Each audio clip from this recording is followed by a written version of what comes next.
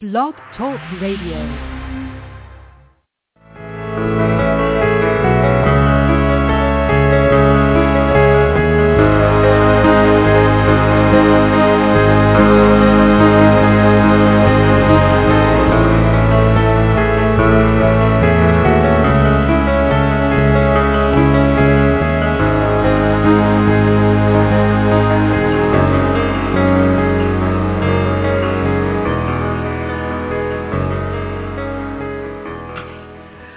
Welcome to the January 24th, 2014 edition of Don't Let It Go Unheard, where we discuss news, politics, and culture from the perspective of Ayn Rand's philosophy, the philosophy that upholds the right to the pursuit of your own individual happiness, which the framers of our country's founding documents intended for us to have. I'm your host, Amy Peikoff, and joining me here in the studio, as usual, is cartoonist Bosch Boston. Say hello, Bosch. Hello, everyone. Hello, everybody. Today we are not talking about abortion. Abortion? What is that? What's abortion? I don't know. Wednesday was this March for Life, and every single politician that gives me any hope for the saving of this country went on and on and on about abortion. But did you know that me, you, and all Americans have murdered 55 million children? Did you know that or no? Oh, yeah. Murdered 55 million children. I mean, here's why I don't want to talk about abortion. I'm going to say like a couple things. One is, we're in the 21st century. And so I agree with Tammy Bruce, maybe with a little bit of one proviso, which is that if you are aborting a healthy baby in the 21st century, you've probably done something wrong. You know? And then if you are aborting an unhealthy baby really, really late in the term, maybe in the third trimester or something, you've probably also done something wrong. Abortion should just be a marginal issue, but it is something that I believe women should have a right to have. I'm all for people out there educating. I'm for people, if they want to go ahead and promote adoption instead of abortion in certain cases, but I think that it is a medical procedure that we need to have access to, but it needs to be used wisely. Like everything else, I believe in using any medical procedure only when it serves your own rational self-interest. And it cannot possibly serve your own rational self-interest to just irresponsibly get pregnant and then go have a surgical procedure to correct it. That's garbage, right? Yep. Obviously mistakes happen, okay? That's fine. But there are different ways that you can very easily avoid something like that later. We're still not talking about abortion, though. But we're still not. Yeah, but I just think it should be a marginal issue, and I don't think that people should talk about it so much. And I certainly hate the fact that this issue is what predominantly, along with some issues about gay marriage and things like this, which not as much, but this issue predominantly is the one that divides me and politicians that I otherwise respect. And they all went on and on about this. So I just tried to ignore Twitter feeds and Facebook. I just didn't even want to hear about it. Also, a Boehner, a Cantor, these real statist hacks, these Republicans, they'll be against gay marriage and against abortion and for statism. You know what I mean? Whereas the other guys are against the statism, but for this, which is part of it. I mean, anyway, I have just one question to ask out there to people who do support, who do don't support abortion, who are against it, who think it's actual murder. Now, I think you have to be careful, right? Because it's not that I support abortion. Of course, I'm sorry. I support having access to abortion. Right. I am hoping that nobody that I ever know ever has to have an abortion. How unpleasant. Absolutely. Anyway, no doubt. I don't think anyone has an abortion and gets off on it. I think they feel sad, and they're like, damn, and some of them probably think I effed up. Some of them actually mourn it. But whatever, it's an individual case. It's an individual human being who has a choice to make, and they make that choice or don't. That's up to them. And the statist-minded conservatives and Republicans want to change that. They want to force a woman to keep a baby she does not want to have, which is evil. But I asked this one question. I said, conservatives who feel abortion is quote-unquote murder, would you support incarceration and execution of abortion doctors and their pregnant quote-unquote accomplices? And one of them actually said, well, if it was against the law, then yes, as in it was sanctified because it was... Yeah, so this is why we're done. This is why. All done. No more. It's almost just, I don't know, it's boring to get into this, but I do like to tweak out there because Drudge made it a big issue the other day, and I tweeted out there a few things and got a whole conversation going. I mean, a really heated, ugly conversation going. Yeah, so we don't want to talk about it anymore, so we're done. You guys all know that we're pro-choice, so we'll just leave it at that and go on. One last thing. The pro-lifers, what's the implication of me and you? What are we? Yeah, we're anti-lifers. Yeah, we're anti-life. There's pro-life, there's anti-life. Anyway, we're not going to talk about abortion today. We're not going to talk about it. We will not. Stop it. It's over. So now I'm going to talk about my cold. Yes. That's a great topic. Yeah. I would say my cold. Am I allowed to eradicate my cold, or is a cold like part of human life? Right? Exactly. Okay. No. What are you, anti-life? You're anti-cold. You want to get rid of your cold? You want to abort your cold? This is terrible. This is probably the worst that I've had it while I've ever gone on the air. And I'm thinking, Bosch, that you might actually have to get a box of Kleenex and bring it in here. How horrible is that? Thank you for going to grab that. So... we've got a few things to talk about today by way of fun program announcements. First of all, we're going to have Riduparna Basu from the Ayn Rand Institute as an interview halfway through the show today. She's going to talk about a new report that she just wrote up that was just published, and it is about the state of the healthcare industry prior to Obamacare. Right. A lot of people think, the state of the healthcare industry prior to Obamacare is bad because it was free, it was unregulated, government wasn't involved. Government just needs to come in and control and tweak and tell everybody what to do, point guns around, and everything will be better. And Medicaid was a step towards Obamacare. I mean, that's what it was. Right. And she's going to tell us concretely why that wasn't true, why that the ills of the healthcare industry were caused by government intervention. So we'll get to hear from her. I'm looking forward to that. And we're also going to play some clips that Bosch is trying desperately to bring up on his phone. You think you got it? Okay, You do got it. That's awesome. So we're going to talk about that. Alex Epstein was on Stossel, and he did a really nice job. Very nice for 3 minutes. I mean, he really said a lot. Well, I saw him, I think, last week on Fox and Friends. And he was longer. And Fox and Friends, I admire him more for almost, although I think he had to travel across the country to go on Stossel. Right. But I think Fox and Friends, he had to go get in a studio up in Los Angeles or something. And you know what? They're on at 7 in the morning East Coast time. So imagine you're on 4 in the morning your time, and you're doing a heroic job and thinking on your feet very well, which he did. So that's awesome to see. But let's go ahead and talk a little bit. I couldn't resist doing this. We guest hosted on Tammy Bruce's show the other day, and we led off talking about food. There were some food stories. One, Tammy has a researcher by the name of Shifra who sends you a bunch of links, and Shifra had sent me a story about bacon, how the price of bacon had gone up, not because of government regulation, which is what you would think, but just because of demand. And I thought this was a healthy sign about the country. Similarly, demand for butter has gone up recently. The consumption of butter has gone up. Of course, I consume half the butter in Orange County, I think, by myself now because I put it in coffee and it's super yummy. But how about the one thing about food where Christie wants to what? Christie wants to what with food?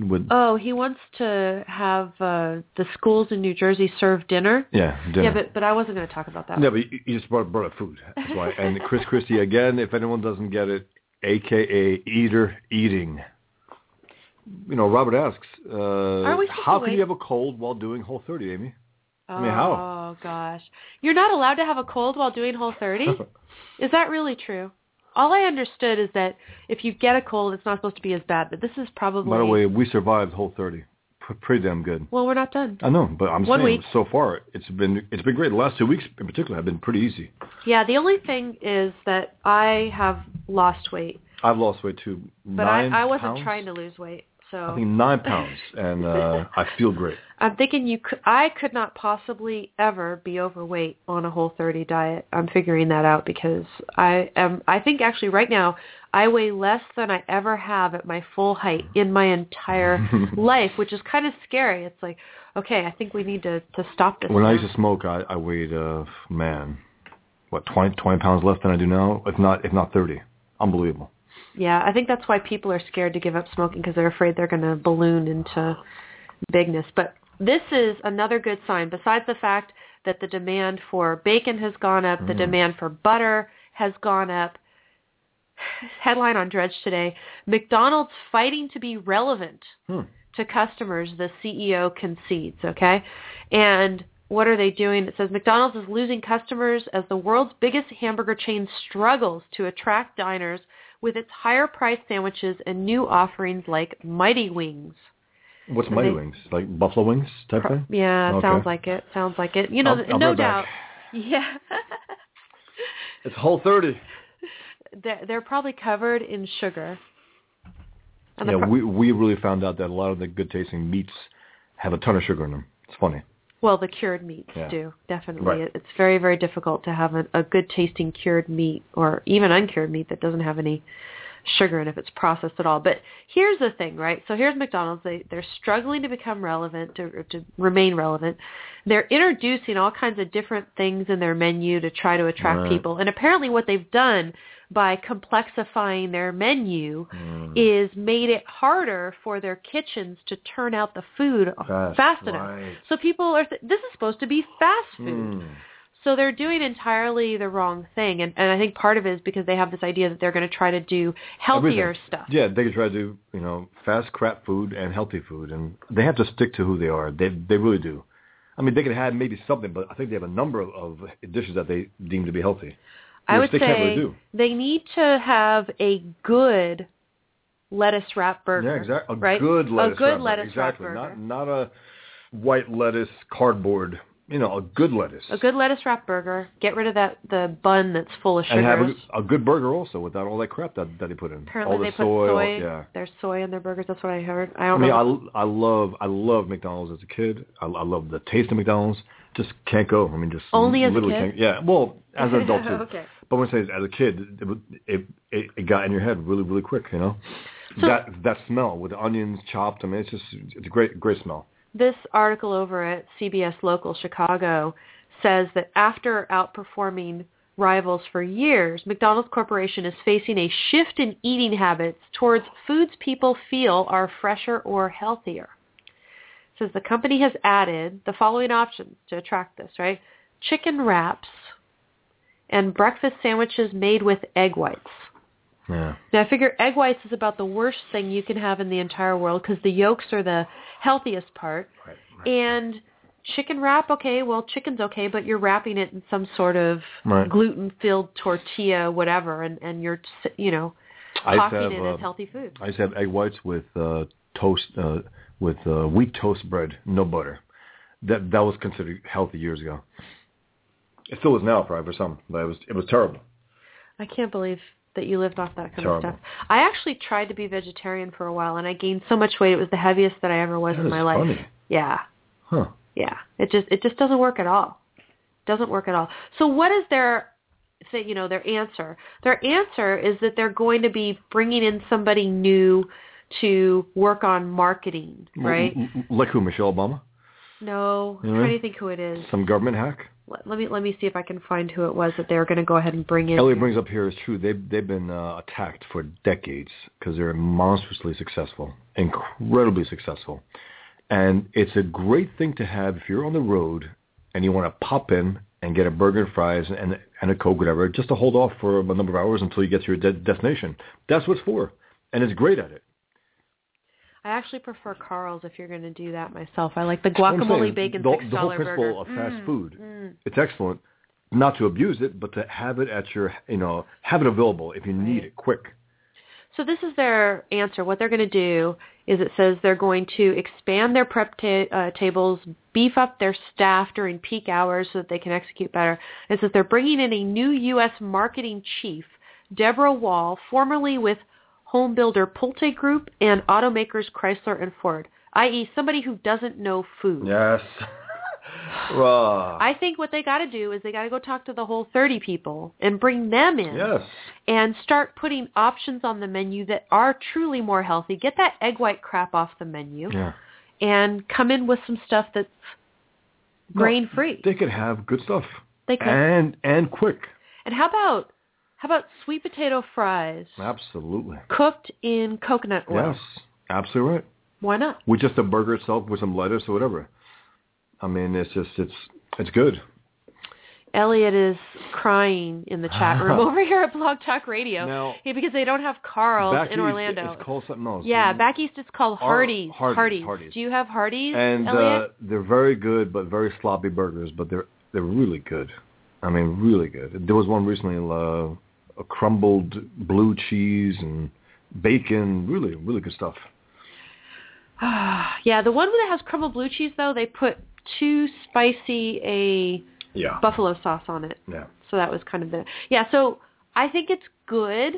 It's a good sign about the country that McDonald's is struggling. I remember reading a story, we talked about it on the show, where a lot of fast food restaurants where the demand was going up under Obama. Why? Because they offered cheap food. Right.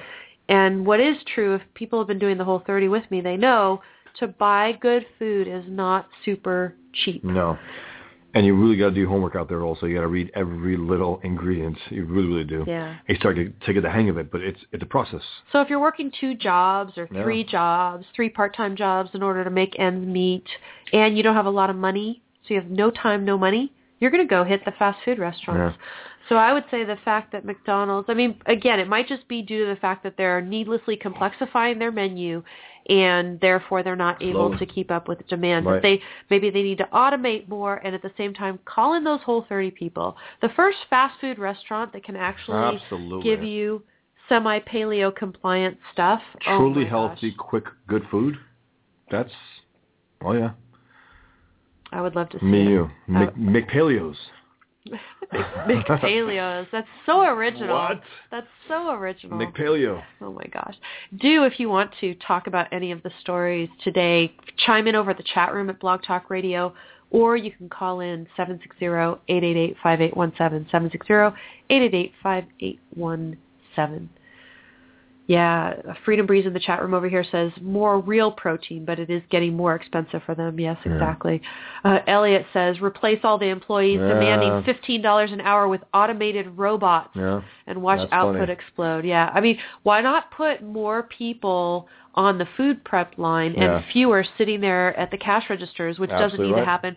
How many times, I mean, when we used to remember we used to have fast food, Bosch, sometimes? Yeah. And no, but they take their sweet time. Well, not only do they take their time, they would get the orders wrong. Right. If you were punching it in on the computer yourself, absolutely, the chance for mistakes would likely go down. I mean, it depends on the ease of use of the computer. They try to be clear, but sometimes some of them don't speak English well. They don't. And it's like, damn, I mean, can't you hire someone who actually speaks English? That would help. It would definitely help. and who could read. Yeah, it's the literacy that is the biggest problem in the world. I think so. Definitely. So another link that you saw over my blog at don'tletitgo.com of non-abortion topics that we're talking about today. One of them is Edward Snowden's Q&A that he did yesterday. There's a website called freesnowden.is, and I have the link to the Q&A, the full Q&A from yesterday. So you aborted the topic of abortion off your show. Go on. But we're not talking about that. So I watched this yesterday, and it was so funny. You know, I submitted a couple questions, but tons and tons and tons of people submitted questions, which I thought was a really good sign. Claims? Someone in the chat room says, we're going back to food for a second because Nothing One in the chat room, hello, welcome, you are a newbie here, says, how confident are you of claims that fries cooked in coconut oil are good for you? I wish I knew more about what was healthy eating and what wasn't. As far as I know... First of all, the sweet potato you mentioned. Yeah, the sweet potato is better in terms of glycemic index, so there's that. So it would have to be sweet potato. And then in terms of cooking in coconut oil versus the other types of oils that there are out there, coconut oil has a higher smoke point, so that if you are cooking at high temperatures in the coconut oil, it is supposed to give off fewer, maybe none, I don't know, toxins. Right. When you're cooking in that. So you can cook in coconut oil, you can cook in clarified butter. I'm assuming that coconut oil would be cheaper than clarified butter. Isn't it true that movie theaters were using coconut oil to make popcorn? Maybe. And then somebody got all upset. They said, it's going to cause too high cholesterol or something. Something stupid. When actually it's wrong. Yeah. It's medium chain triglycerides or whatever. Go read the whole 30 sites. Go read Sisson, Sisson. I don't know if that's how you pronounce his name. That's how I, having taken French, would pronounce it. Mark Sisson, he's got Mark's Daily Apple. Read them on oils, what oils are healthful and what oils are not, particularly for cooking, but that's really what you do. Anyway, let's go back to Snowden. So he does this live Q&A, and the way it works is you submit questions via Twitter, and then they choose from the ones, they have the appropriate tag, Ask Snowden, on Twitter, and then they pick the different questions, and he, I guess, typed out answers, and they went ahead and published it on this blog link that you saw. And again, it's over at my blog at don'tletitgo.com. You can find the links to everything we're talking about today. But what Snowden did is he asked, answered question after question. He had scheduled to do it for only an hour, and he actually stayed for about 2 hours, which I thought was pretty cool. The frustrating thing was that the pace was pretty slow. Yeah. It was, and I don't know if it was slow. I mean, who knows how they pull this off? He's in Russia, hiding out, afraid for his life, and somehow somebody is giving him questions and he's giving answers. It might be over the phone by dictation. It might be that there's, he's able to look at Twitter. I doubt he's able to look at Twitter, but maybe somebody's able to show him Twitter, and then he goes ahead and types out answers. I noticed that the answers earlier in the Q&A had fewer typos or errors. There were a few typos and errors. Generally, this guy's very smart, very literate, very technical. There's a couple things that I find are interesting that I want to talk about further. And a big issue that I've seen, I saw this, there was the keynote address that Glenn Greenwald gave at one of these high-tech conferences in Europe. And it was a link that was posted to my blog by a listener by the name of Craig, and I went ahead and watched this keynote by Greenwald. I like Greenwald overall, some things where we disagree. But a theme that was brought up there, and that has been brought up repeatedly in different contexts related to Snowden and the NSA, is that, well, the government's not protecting us now, and so what we have to do is we have to rely on technology to protect our privacy. That's what we got to do now. And I'm skeptical of this, right? I mean, I'm certainly skeptical of this as a long-term solution. I don't know if it should be our whole focus. I think the focus should be on getting legal reform going in this area, and I think some things are looking more promising in that area. But, when you say, okay, I'm ambivalent, right? Because on the one hand, for instance, I have a link at my blog right now. You can see it's for the Dark Mail Initiative. The Dark Mail Initiative is a new project started by the founder of LavaBit. You remember we've talked about LavaBit. LavaBit was Edward Snowden's email service provider, and it was headed by a guy named Ladar Levison. And he is actually going to be a guest on this show. I'm pretty excited to say in a couple weeks I'm going to interview him on the 7th of February. That's what it's scheduled. It's not 100% confirmed yet, but once it is, I'll be sending links out. Can you mention his Elseworld reference? Yeah, we'll talk more about. He's worth talking to from a lot of aspects. He's been influenced by Ayn Rand and stuff like that, but he is involved in this Dark Mail Initiative, and what they want to do is they want to offer what they call end-to-end encryption of email, such that there is no back door that the government can get into. Basically, there's not going to be the ability to even collect significant metadata about this. Apparently, all you could see on their model is the length of a message. You're not going to be able to see when it was sent, who sent it, the origination and the destination. You're not going to be able to see the IP addresses and all that. All this is going to be encrypted. How they do it, I don't know. I'll leave him to explain it. And as a matter of fact, when I went to the Kickstarter, I linked to the Kickstarter on my blog. When I went to that Kickstarter to read about it, it's a bunch of technobabble for me, most of it. I don't understand. What I do, you could think about things in terms of conceptually how it might have to work, but he was really putting the technical lingo in there. And conceptually you think, okay, well, the encryption has to occur within your computer. It's going to be encrypted. And then when you send it out, it's already encrypted. And the interesting concept to me is, remember, I'm this person who is into this third-party doctrine, right? Third-party doctrine, you share anything with a third party, Facebook, Gmail, Skype, whoever, you share that with them, that information with them, information that they collect as part of their normal business practices, and that internet service provider, Verizon, Facebook, whoever, they can turn it over to the government without violating the Fourth Amendment, even though there's no search warrant, no probable cause, no particularized suspicion. So what you want to do is you want to make sure today that you're turning over as little to a third party, quote unquote, as possible.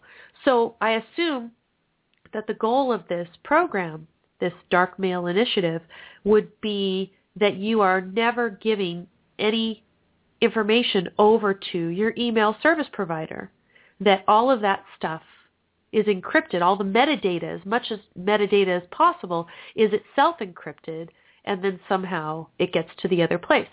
I'm not sure technically how they pull that off, and I was starting to think, how could the encryption occur on your computer in such a way that your email service provider wouldn't be capable of decrypting it? Well, maybe the encryption would have to depend on a certain passcode being inherently part of the encryption. And then maybe you'd have to give that passcode to the recipient of the email as well. And how would that work? How would you get the passcode to that person without the government finding out? And oh my God. So anyway, my mind is just going all over the place. But in a way, it would really be great to provide an email service such that you're not sharing this information with a third party, so that even if our politicians totally flake and our judges totally flake and they don't get rid of this third-party doctrine like they should, you can legally keep this information private. That would be truly wonderful. And they're talking about making this technology for all platforms, whether you're a Windows user or a Mac aficionado like I am, whether you like your iOS device or other types of handheld devices, their goal is to give you email that is user-friendly and completely private, which I'm intrigued by.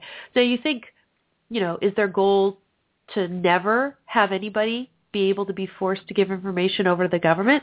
I don't think that's right. So these are the kind of things I'm interested to talk about with those people, because I think, if you have a warrant based on probable cause and particularized suspicion, get that information. You're entitled to that information. So it'll be fun to talk about it. But, on the one hand, you think, okay, well, it's so cynical. Let's keep pushing for reform.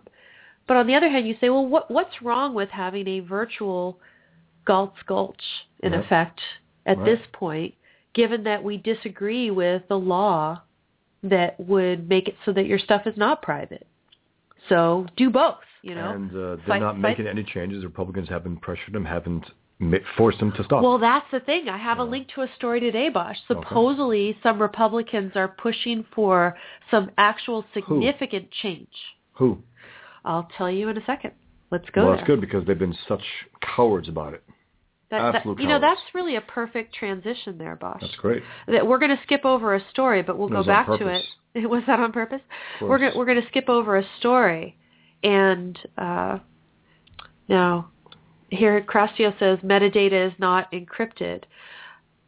As far as I know, Crastio, I read a little bit on the Dark Mail website, Crastio over at the Blog Talk Radio is saying that he doesn't think that this technology would encrypt the metadata. As far as I know, they intend to encrypt everything except, I think, the length of the message. I guess somehow the amount of information, the packets or pockets, or I think they're called packets. I don't know. I want to be more technically astute, but I'm really not. So as far as I know, it's only the length is what they could see if they intercepted it. They can't tell where it's coming from or where it's going to, which is part of the typical metadata. Maybe they can't tell what time it was sent, but you figure it was probably sent recently. I don't know.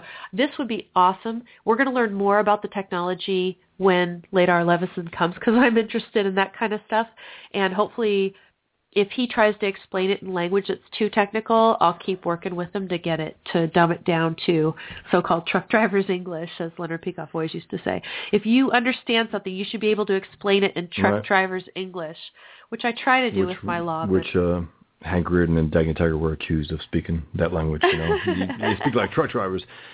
Just speaking of Atlas Shrugged, the casting for Atlas Shrugged Fart 3, Atlas Shrugged in quotes, by the way, the actors who were playing Francisco and Ragnar are just perfect. I mean, perfect casting. And Islam means peace. That's all.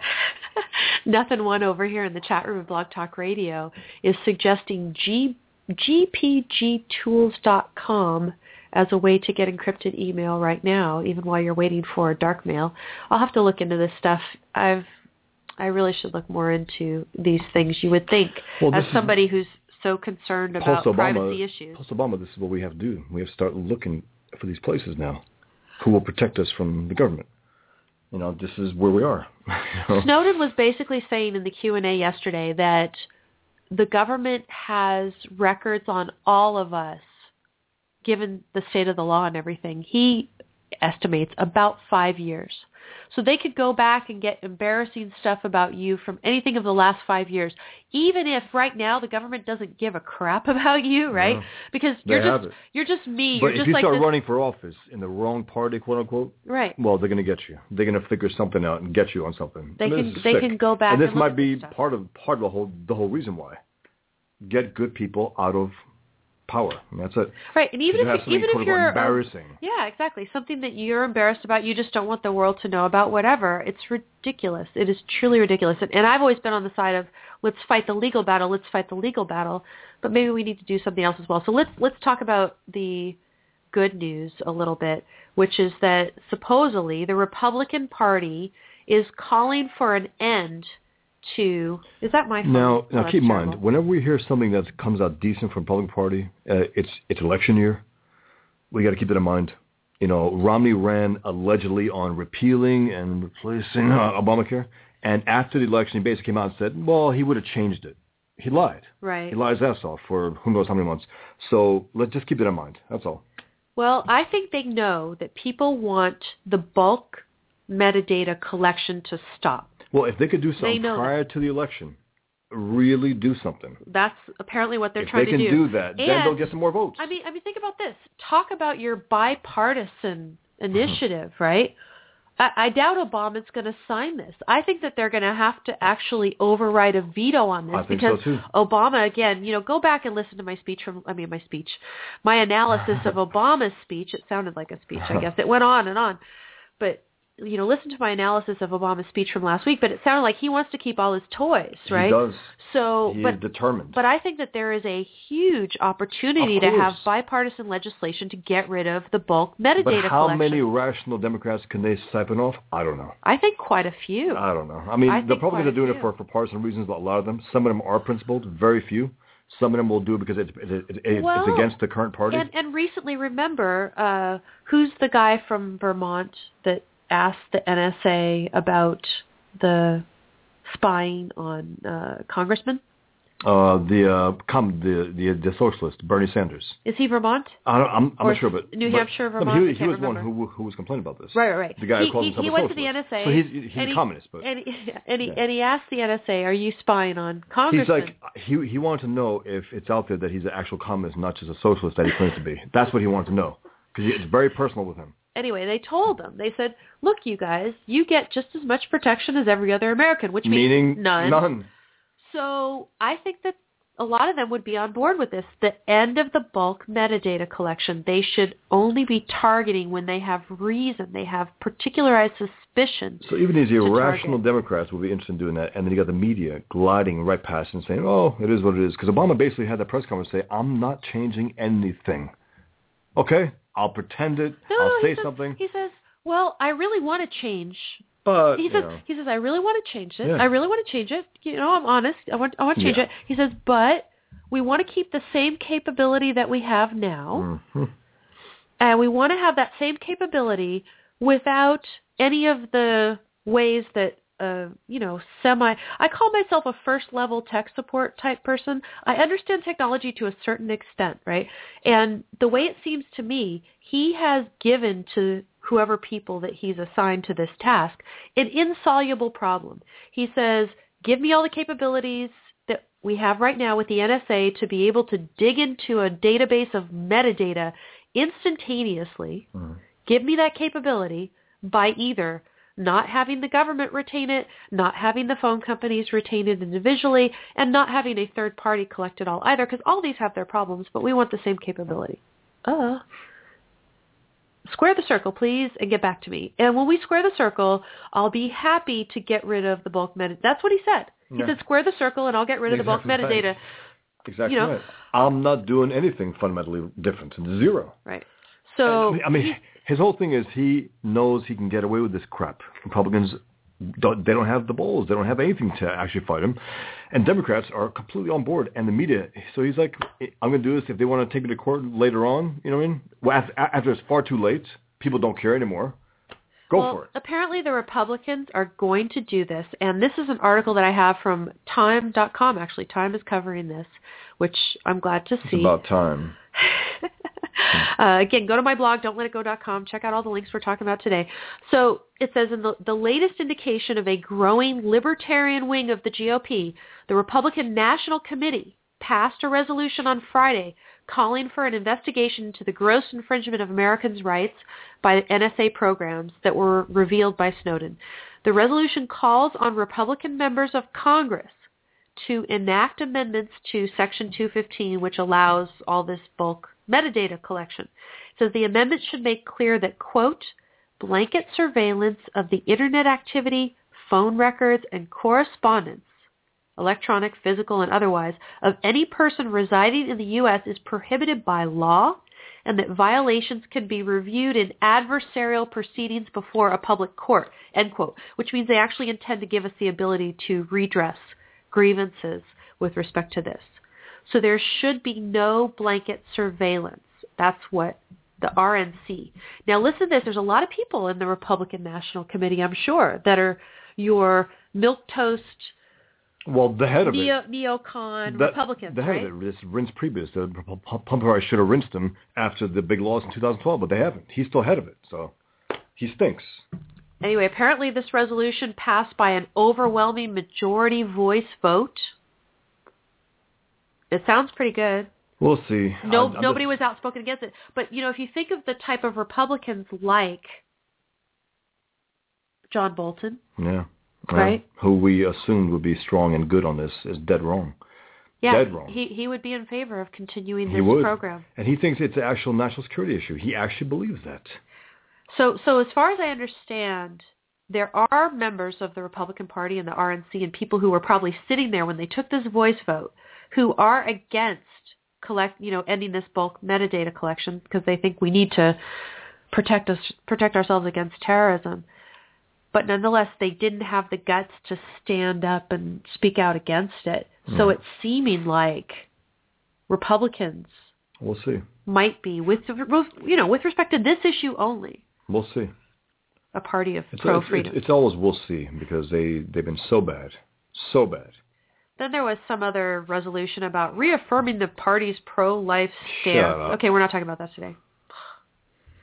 But luckily, the headline of this article was all about ending the bulk metadata collection program, which would be wonderful if they would do it. The thing that does bother me is that they want to do it only by statute. And what I'd rather see is a statute. Go ahead and pass a statute that eliminates the third-party doctrine that says they won't go there. Hereon, third-party data is protected by the Fourth Amendment unless that third party is getting data pursuant to an illegal contract. That's what I want to see. If you want to understand what I just said, go read my paper over at PJ Media, which is called Don't Tread on My Metadata. I explain the whole thing there. But I would like to see legislation that just gets rid of the doctrine, not legislation that tinkers and says, okay, don't collect this stuff. Because that's the big black heart of it. Because all they have to do, and again, I mean, come on, we really need the Supreme Court to weigh in on this. And I'm hoping that if this class action lawsuit of Rand Paul actually gets there, no matter in what terms he presents it to them, like bulk warrants and stuff like that, a general warrant that applies to all Americans at once, et cetera, that he's trying to prove is illegal. It's not legal. However they present it, I think the Supreme Court will use the opportunity to reconsider the third-party doctrine. That's what I'm hoping. That would be great. Anyway, in the meantime, there is concern about another potential invasion of privacy made possible because, again, our country doesn't have a proper foreign policy. Yeah, exactly. Yeah, we're all playing defense. You know, and this is something that Snowden pointed out yesterday, right? All of this bulk metadata collection and stuff that they've been doing has not prevented a single terrorist attack. Yes. And as Ted Cruz... It has to be repeated again and again. Yeah. Obama claimed 50 have been stopped. Well, other people from his administration have claimed the same. They have. Yeah. They said literally, and someone was asked, what attacks exactly? Well, you know, we have to look at the reports and blah, blah. Why couldn't they, if it's so important, why couldn't they remember a specific... Just one. You know, one example off the top of their head. I mean, I give a show here, we know that and Fort things Hood, that are important to me, I remember, and I just state them off the Fort top of my head. Fort Hood and Boston were not stopped. Sorry, I'm making the horrible noises with this cold. And they were terrorist attacks. People try to dismiss them. People try to say, well, the last attack was 9/11. No, it was Fort Hood, 13 Americans. The Boston, 2 Americans, and who knows how many were Where maimed. was the NSA then? I think three were killed and endless were maimed. I don't know how many. Yeah. That was a terrorist attack that they could have stopped if they were doing their job. Right. If they weren't looking at everyone, they could have looked at some. And if we had a proper foreign policy where we actually conducted a real war against our real enemies, then there would have been that as well. Anyway, listen to the new potential invasion of privacy that has become necessary to defense. The Pentagon, according to the CBS Evening News, CBSNews.com, Pentagon is going to launch blimps to guard against cruise missiles. Blimps. Blimps are going to be up in the air. And what's the privacy concern? The privacy concern is they could attach cameras to the bottom of these blimps and spy on the Americans below the blimps. The ACLU points out that there is nothing in the law that would prohibit them from attaching cameras to these blimps. So let's listen to the story here a little bit. It says the Pentagon has discovered a gap in the defenses of Washington, D.C., and it's about to test a solution. It says, but depending on your point of view, the solution is either vital for national security or a threat to American privacy. Starting this fall, 2 blimps will float at 10,000 feet over the Army's Aberdeen Proving Ground in Maryland, in an attempt to develop a defense for the nation's capital against cruise missiles fired from ships offshore. Russia apparently has a large arsenal of these cruise missiles. These are essentially low-flying unmanned aircraft, and other countries like Iran, we're doing such a good job with Iran, right? They're developing them as well. Why don't we just handle Iran appropriately and not let them develop this stuff? I don't know. One military officer said about this, he says, as it stands today, we have practically zero capability to detect it, much less defend against it, end quote. I hate when this stuff is published. It's like, oh, we're just wide open. Just come hit us right now. But that's basically what he's saying. It says the blimps will carry radars that can search for hundreds of miles to detect the launch of a cruise missile and relay the data to interceptor missiles, which have been positioned around Washington since September 11th. Says, but those same blimps can also be outfitted with radars capable of tracking vehicles on the ground and with cameras that can watch people. Now listen to this, right? Tracking vehicles on the ground. Remember I've talked before about the ruling of the Supreme Court that says that if the government attaches a GPS device to your car, if it attaches a GPS device to your car, that is a search within the meaning of the Fourth Amendment. That's what the Supreme Court has held.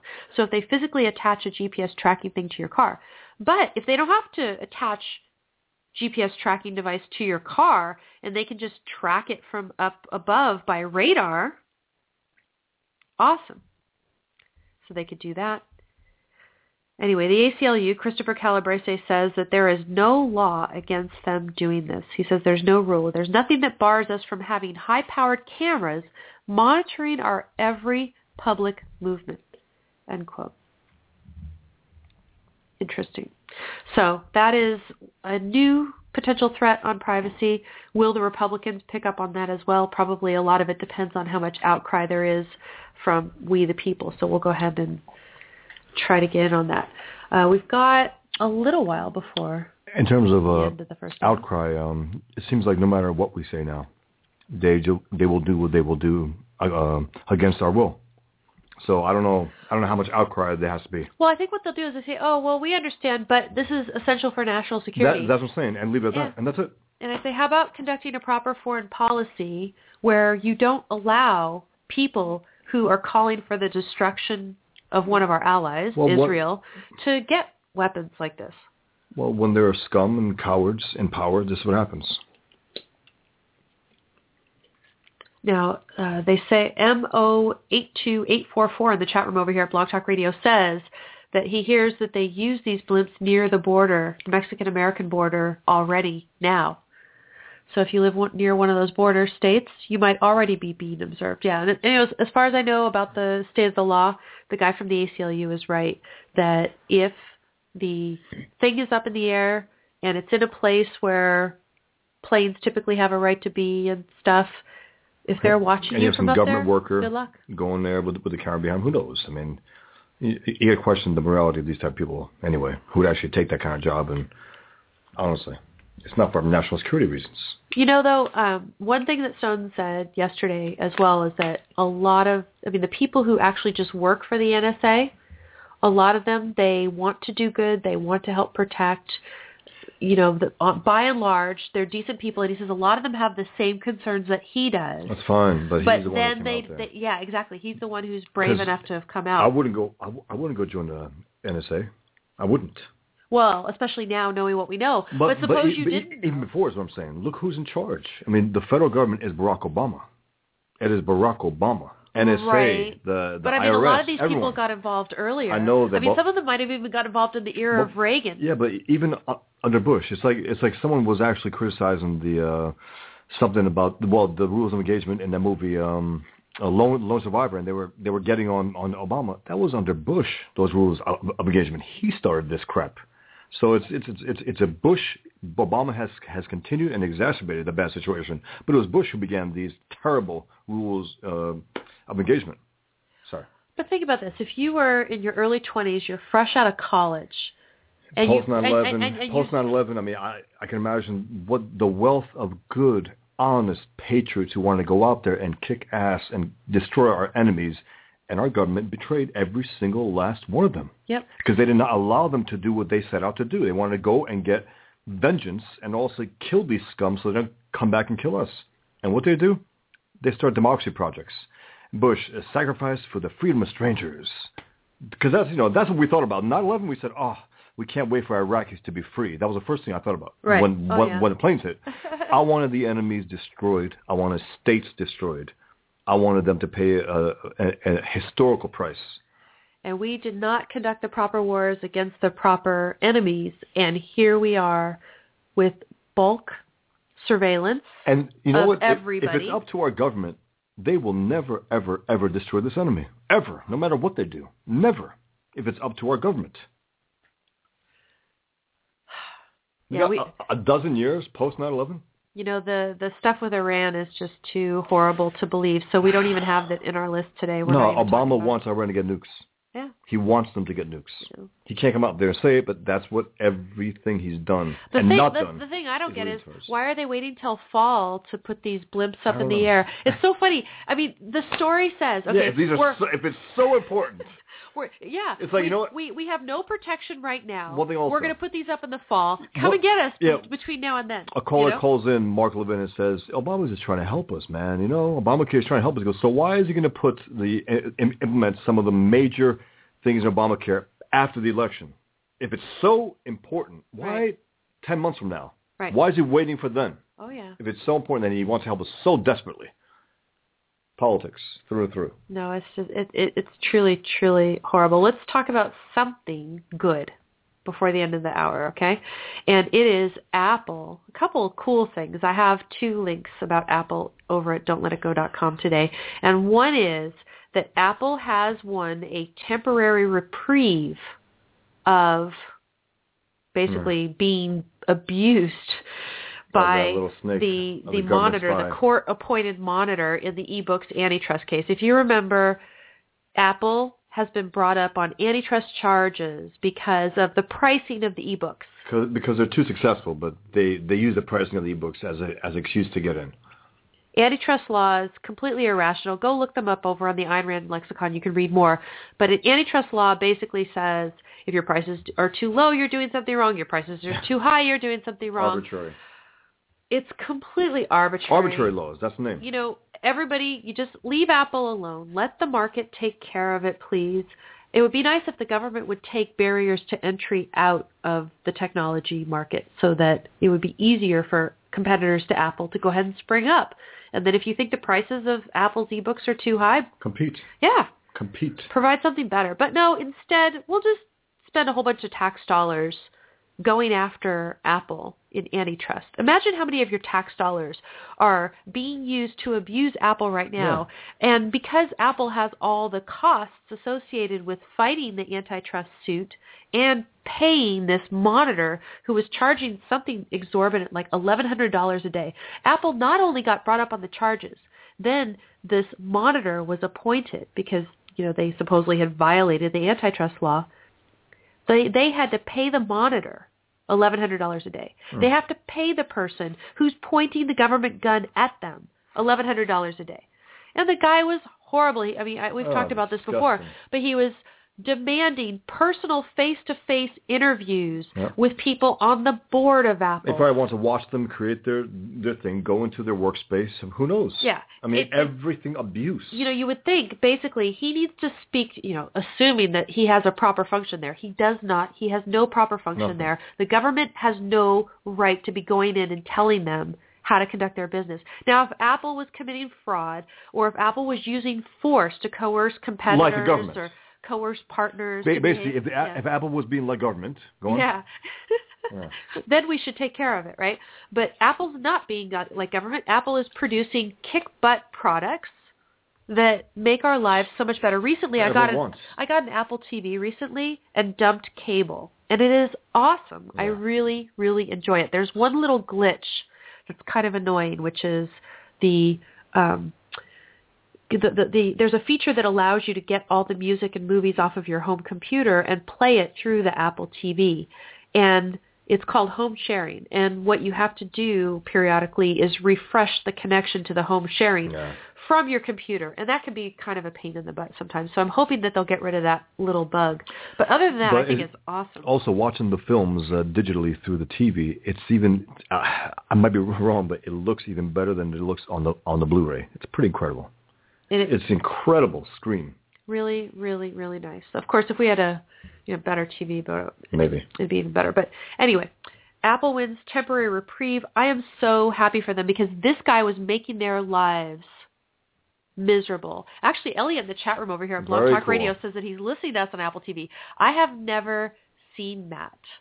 How you would do that. So you'll have to explain to us how you do that. Elliot really agrees. It does look great. It looks, I mean, I've seen some of the Blu-rays, like the Iron Man 3 Blu-ray and the Avengers, and the way it looks on screen, it's superior. And I don't know exactly how that happens, but whatever. It's incredible. It's a digital, plus the screen is really good, and the resolution is excellent. HDMI. HDMI. Yeah, you have to have a good HDMI cable. It's so good. Anyway, unplug your cable, get an HDMI antenna, go read about it. It's awesome. Plus, we don't watch news necessarily. We don't watch that crap. The 24-hour news programs, I check out the news on the internet. There are certain things that you want to watch live, fine. You got the local channels if you want. Yeah, just get an HDMI antenna, stick it in, disconnect your cable, go Apple. It's awesome. I'm actually waiting for Apple I think they're going to revolutionize television further. And Jobs was talking about that near the end. And that may be the last big Jobs idea that he had. Right. We'll see. Revolutionizing television. Anyway, so this guy was doing horrible stuff to them, right? Assuming that he had a proper function over at Apple, again, I don't think he did.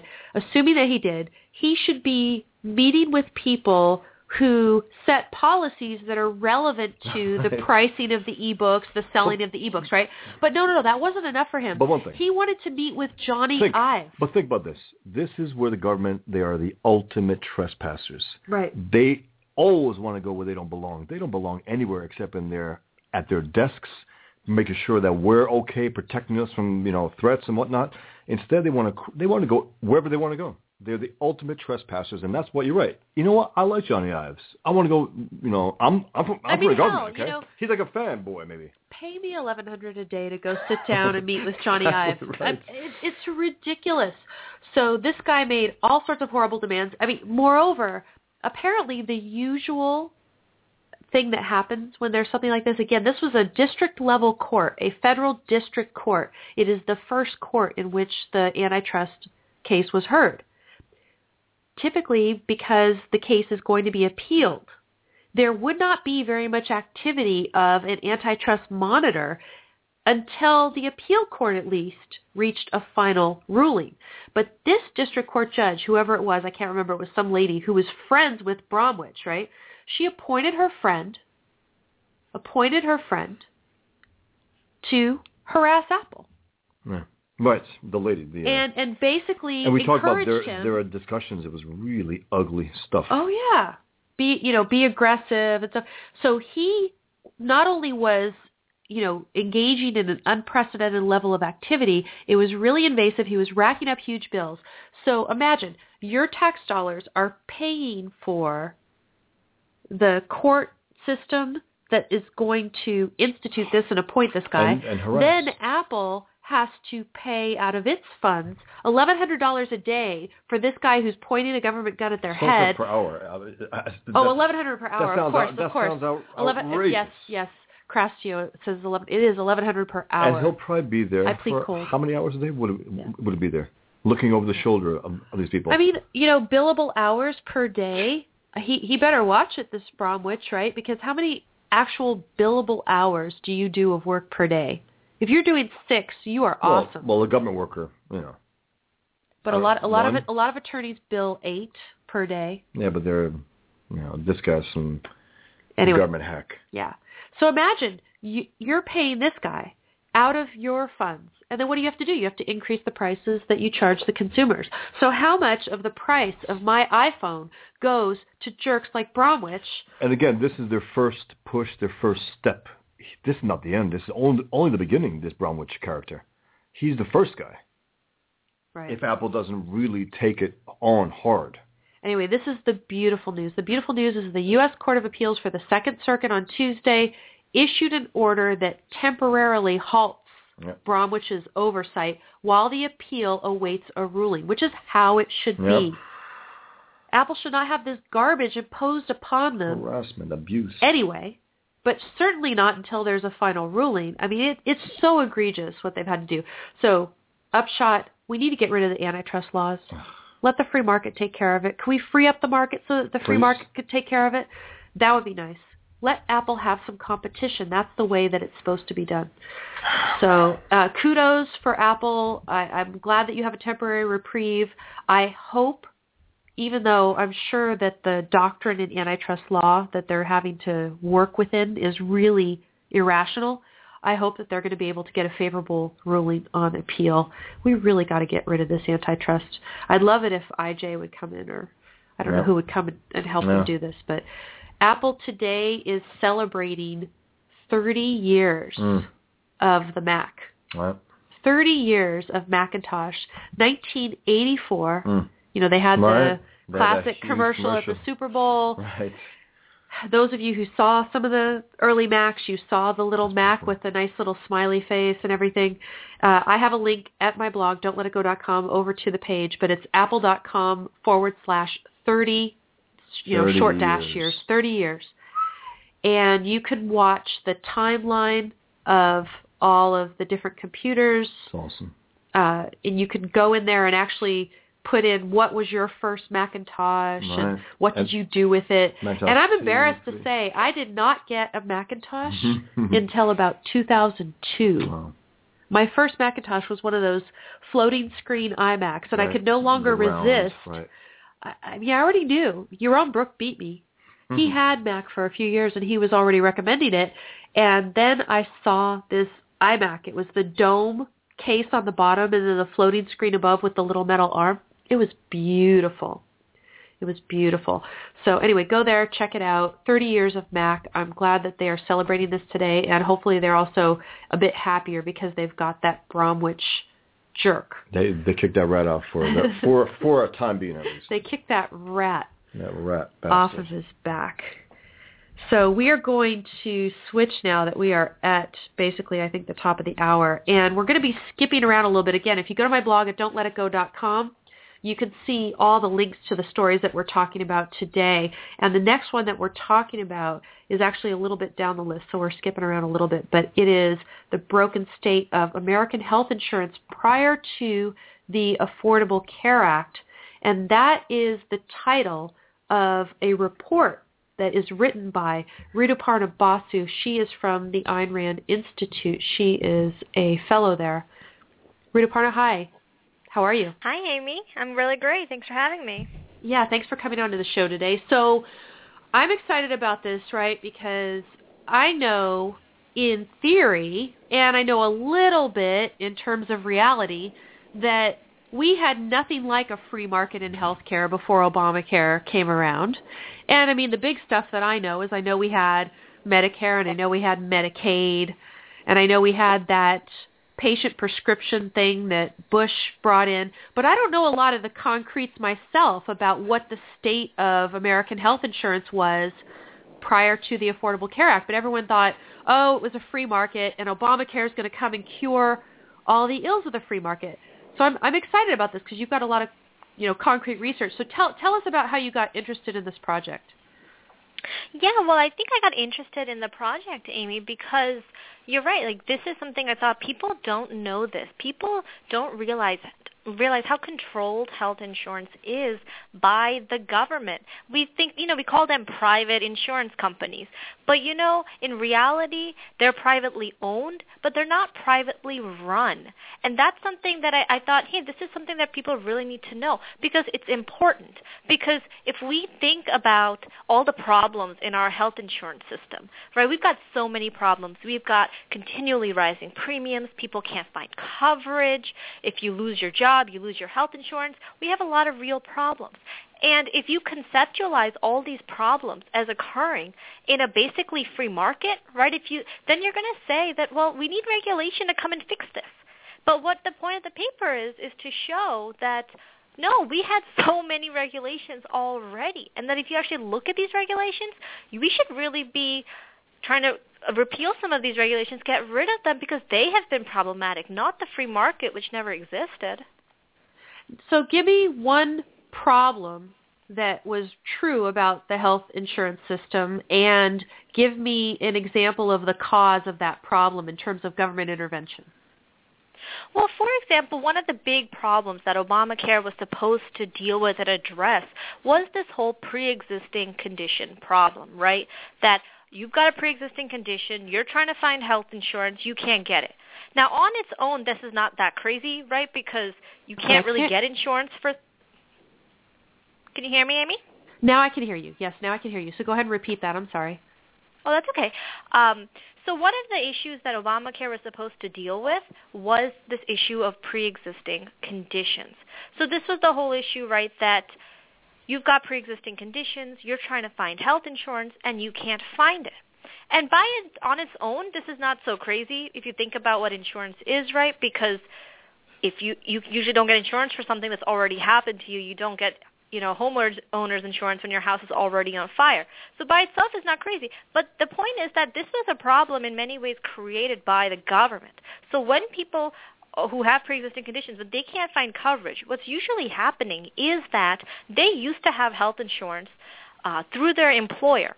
And then because in the United States, your health insurance is tied to your employer in many cases, when you leave your job, say if you want to become an entrepreneur, if you would leave your job, you have to eventually leave your health insurance.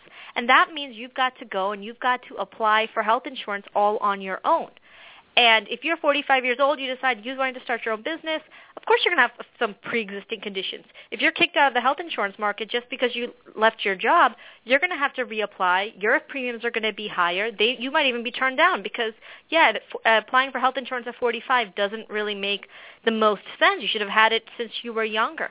So why is it that people keep going in and out of the labor market? When they go in and out of the labor market, they go in and out of the health insurance market, something that's not conducive to insurance?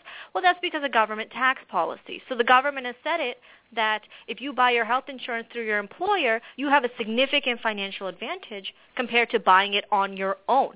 Because of that, just a small rule in the tax code, we have this whole big problem, a very real problem, where people can't find coverage. So is the idea that because of this perverse incentive for everybody to get their insurance through their employer, something that was created early on in the 1900s with the tax code, right? Because of that perverse incentive, everybody basically did get their insurance through their employer, and therefore their insurance coverage would lapse at a time when they have pre-existing conditions. Whereas maybe in a free market where we didn't get it through our employer, we would buy insurance early enough in life such that we wouldn't have had a pre-existing condition, and then we would just keep the same policy throughout our life. Is that the idea? Well, I mean, that kind of possibility would occur. It wouldn't be the case that the government is manipulating your choices. So if, right now a lot of people are very afraid to leave their jobs because they know if they leave their jobs, they might lose their health coverage, and people just can't afford that. And you wouldn't have this situation if the government was not manipulating, our choices through the tax policy. If you left your job, that would have nothing to say about your health insurance. And that is the situation most people are in. That is the reason most people, when they say they have pre-existing conditions and they can't find coverage, it is because they lost their job. That's the main factor, and that's caused by government. Now, what about the person, say they've never been employed, they've always been self-employed, and that person just wants to buy insurance, but they do have a pre-existing condition? What would be the proper thing on the free market for them to do? Well, it's hard to say on the free market what would happen, because the wonderful thing about the free market is that it's a market of innovation. So it's hard for me to say, well, this is how things would work on a free market. There's certainly lots of ideas out there about how to insure yourself against the risk of developing medical conditions, right? Something that everybody shares, that everyone needs to protect themselves from this risk. There are a lot of innovative actuarial tools out there, and in many ways today they're prevented from actually coming into existence and being practiced because of government policy. Now, is part of the problem in terms of getting an insurance policy if you have pre-existing condition, part of it maybe, is it government regulations too on insurance policies themselves, such that insurance companies can't tailor policies for people with pre-existing conditions in a way that would be profitable to them? So this is one of the things, yes, that I talk about in the article, is another way that the government is interfering in health insurance and controlling health insurance, and that is by deciding for everybody the kind of coverage that they're going to buy. So it's not the case. We have a lot more freedom in, say, homeowners insurance, the kind of coverage we want to buy, right? Like if we're in an earthquake-prone area like in California, we might want to buy coverage for that, but we don't need to necessarily buy coverage for protections from tornadoes. We don't get those around here very often. We have more freedom in other areas. We don't have that freedom at all in health insurance. So in health insurance, the government decides exactly the kind of coverage you're going to buy, what services are going to be covered that you need to pay for, whether you need them or not. And so you get bizarre situations where you have men paying for contraception coverage, men paying for in vitro fertilization coverage, teetotalers paying for alcoholism, rehabilitation. You've got all sorts of weird things like that happen, and this raises, of course, the cost of a policy. If you have to buy coverage for everything under the sun, which Obamacare and many state laws before Obamacare certainly required, well, it's going to raise the cost of your policy, and it's going to limit your choices, right? A lot of times what happened, and one of the reasons for Obamacare was, oh, look, we have all these uninsured. Well, why are so many people uninsured? Well, it turns out 1 out of 4 people are uninsured because they don't like that choice of having to buy a super expensive policy with coverage that they don't want or need, or having to go without coverage at all. And that's what 1 out of 4 people who don't have insurance, that's why they go without insurance, because the government has made it so expensive. So let's talk about another sort of problem. One problem was the issue of people with pre-existing conditions trying to get coverage. What's another problem that people were pointing out pre-Obamacare that was actually caused by government? So the price is the cost definitely. So if you look on the 10 years before Obamacare, premiums doubled in health insurance. That didn't happen in any other insurance industry, in any other insurance product, just in health insurance. So you have to really wonder what is going on. And yeah, government intervention is all over, is the reason why. And so one of the ways that insurance became unaffordable and prices kept going up is because the government was mandating everybody buy coverage for everything under the sun. And the other way is, insurance is a science, right?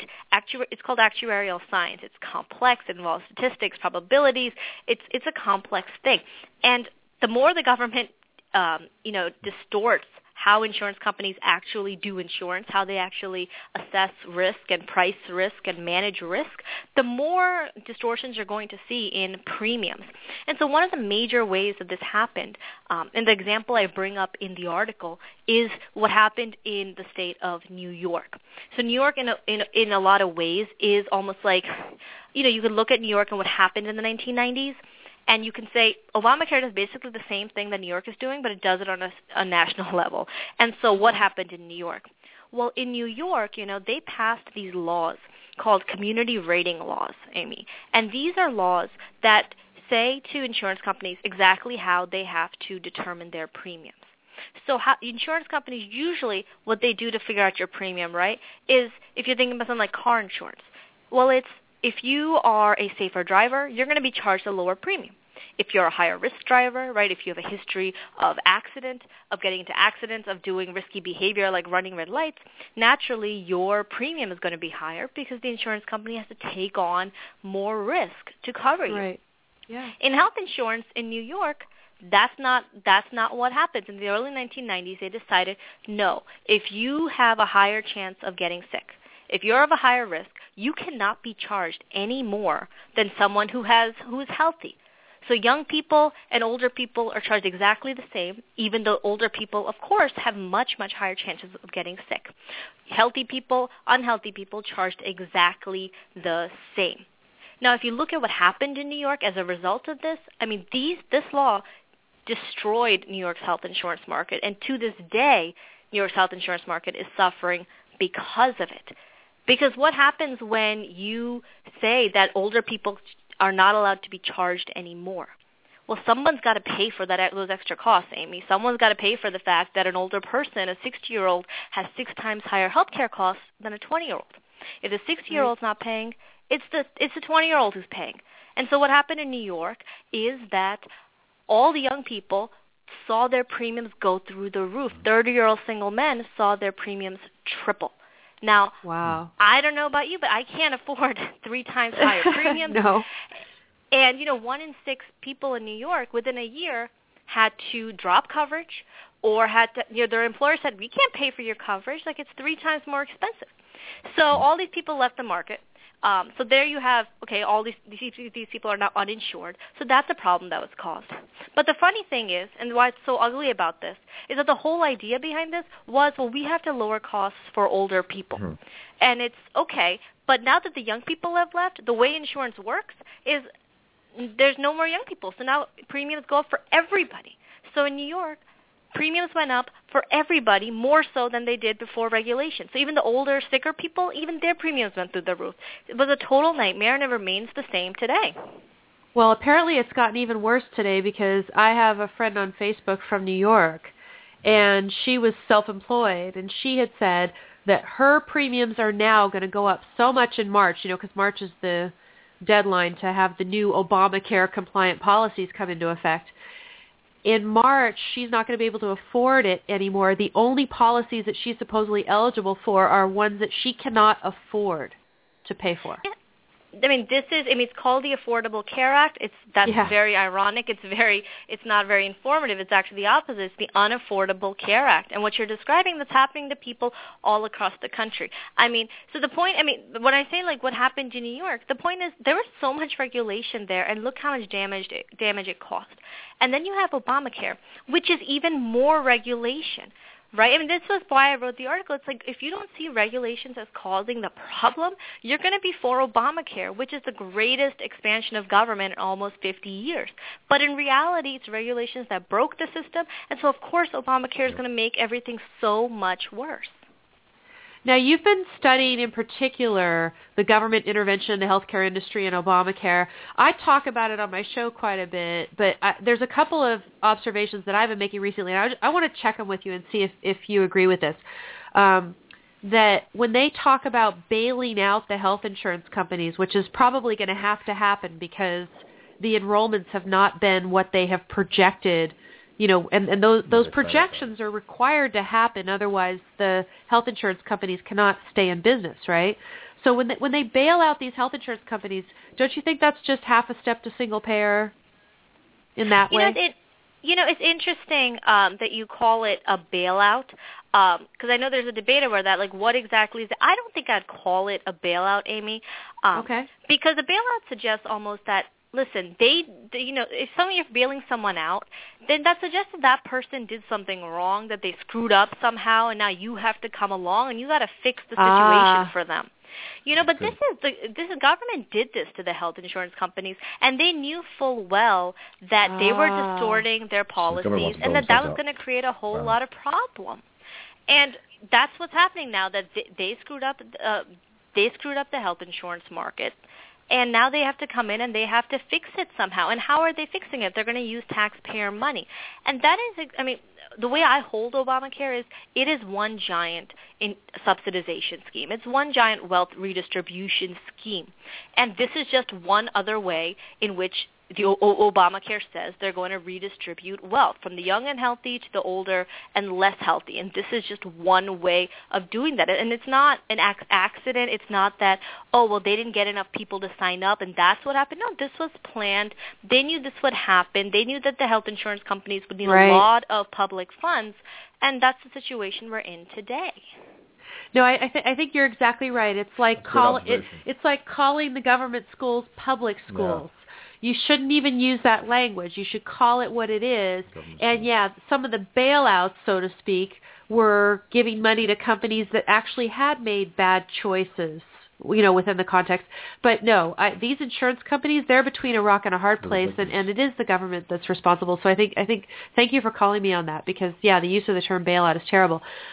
One thing, you talk about the redistribution of wealth, but I think that something that scares people almost more is government taking control over the healthcare industry, right? So if you had just the plain redistribution of wealth element, it's not nearly as scary as the other aspects of a single-payer healthcare system where the government is dictating the treatments that can be used by doctors and things like that. And so, yes, we're not going to call it a bailout. We're going to call it the government using more of your tax dollars to clean up the problem that they caused, so to speak. But I think what they're going to do is once they give the money to the insurance companies, they're going to use that to get their claws into the insurance companies and eventually completely take control over them and become a de facto, if not de jure, single-payer system. That's one avenue, yeah? Yeah, certainly single payer is the goal. People have said, including President Obama, he has said, if I had it my way, I would want a single payer healthcare system. Now, the reason that we don't have that is, I think, purely an issue of convenience. We don't have single payer. We don't have full-scale socialized medicine in this country because, that'll take a while to get there. So instead, the preferred route is fascist medicine. Right? The difference between socialism and fascism is that in fascism, the government doesn't own you, but it tells you exactly what to do. And that is exactly the state of American medicine. It is fascist medicine. That is what Obamacare does. It dictates to health insurance companies everything that they can and cannot do. Now, will that inevitably lead to single payer? Well, here's what, you can continue fascist medicine for as long as you want, but if people hold certain ideas, and the idea is that we are striving for a system of universal coverage. And universal coverage for me is not a good thing because universal coverage means that if you can't afford your health care, now it's my responsibility to pay for it. I don't think that's the right system to have. If you hold that goal consistently, then Obamacare and fascist medicine more broadly is not the best system. Because look how much trouble they're having, Amy. They're trying to exert all this control over private entities, right? They're trying to make sure insurance companies do this and that, and insurance companies are grumbling. They're trying to make sure individuals buy coverage. Individuals are grumbling. They're trying to make sure that employers offer this kind of coverage to these many people, exactly what they have to do. And employers are certainly grumbling, which is why the employer mandate got pushed back. This is hard stuff, what they're doing. And everybody knows, and they know, that at the end of the day, if all you're trying to do is make the young and healthy pay for the old and sick, isn't it a lot easier to achieve that goal just by taxing everyone to death, and then the government takes the money and then distributes it as it sees fit, right? It doesn't have to bother with trying to convince you through sticks and carrots to act a certain way. So that's how I see that we're going to get to single-payer and socialized medicine, is that people are going to see this is not a practical form, a practical way, the best way to get to where we're going. And we see, I mean, they can't even create a website to coordinate all of this stuff. It's tough. It's a lot easier to have single-payer. And, yeah, I think eventually we will get there, because certainly universal coverage as a goal is held by both the left and the right. Yep. Well, I hope you're wrong about that. Now, I was going to ask you about another thing that has come to my attention the last few months. I hadn't really thought that much about this at all, but remember in Obamacare there is the Medicaid expansion, right? And under the Medicaid expansion, I think they have already enrolled into Medicaid 1.9 million new people, okay? And then another 2 million more people have come into Medicaid since the time of Obamacare, not through the Medicaid expansion explicitly, but I think because all of the different exchange websites, whether national or state-based websites, all of those websites encourage people to give their income information into the website, input that information, and then they're told, oh my gosh, you're eligible for Medicaid. You didn't know it. Why don't you get it? So one of the things that the Democrats, including Obama, have been bragging about is the increase in Medicaid enrollment. I see that also as a threat, as a fast track to single payer. Does that seem like a realistic fear to you as well? I mean, I see this more as, they're very desperate to make it seem like they have achieved what they set out to achieve, right? They wanted all these people to be insured, and turns out, by some estimates, more people are uninsured now than before Obamacare. Right. And so I think they're trying to boost their numbers in any way possible. But, yeah, that's another way to try to get single payer, right, to try to coax everyone into a system like Medicaid. Because what is Medicaid? Medicaid is government is paying for your health care. Yeah. So yeah, that's another way. I mean, how exactly it'll happen? It's all political. It all depends on the forces at play, of political interests. But if you just take it's hard to say what's going to happen and when it's going to happen. But certainly over the long term, if you look at the trend in America, Ayn Rand's birthday is next week. It's February 2nd, and so I was thinking about this recently, and I was thinking, what would Ayn Rand say about, say, Obamacare? And she wrote about socialized medicine, right? She wrote about socialized medicine. She wrote about the bills that came just before Medicare, and back before Medicare, so we're talking about before 1965. You don't have these major entitlement health care programs. And today, we've got Medicare, we've got Medicaid, we've got HIPAA, we've got S-CHIP, which is another part of Medicaid. We've got Obamacare. We've got all these entitlement programs. And so over the long term, if you look, you're seeing more and more government control of healthcare. And so the prediction is that, over long term, we're going to get even more government control of healthcare. And that is going to look like Canada, which has a single-payer system, or even the United Kingdom eventually, which has a totally socialized system where the government owns and operates all the medical facilities and, controls all the doctors. Okay, so now that I'm thoroughly depressed, I want you to give me some good news. Now, are you having interaction with anybody with any sort of political influence or clout on these issues so that maybe we can give the Republicans a spine to actually repeal this mess? Or what? We can add a spine to them. Add a spine to them? Yeah, that would be nice. What do you think? We at the Unheard Institute are about education.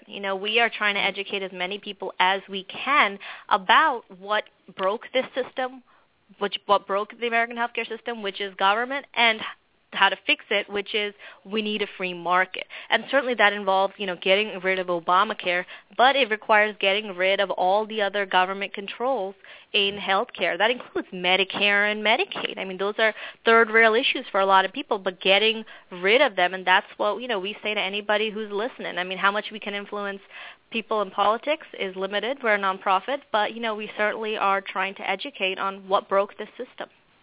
Right.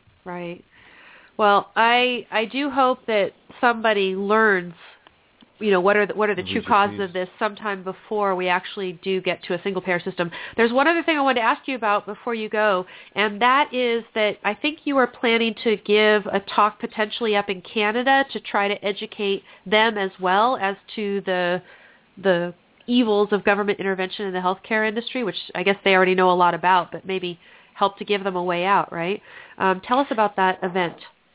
Sure, yes. I'm speaking in Toronto on March 4th, and I believe it's called The Disease That's Killing Canadian Healthcare.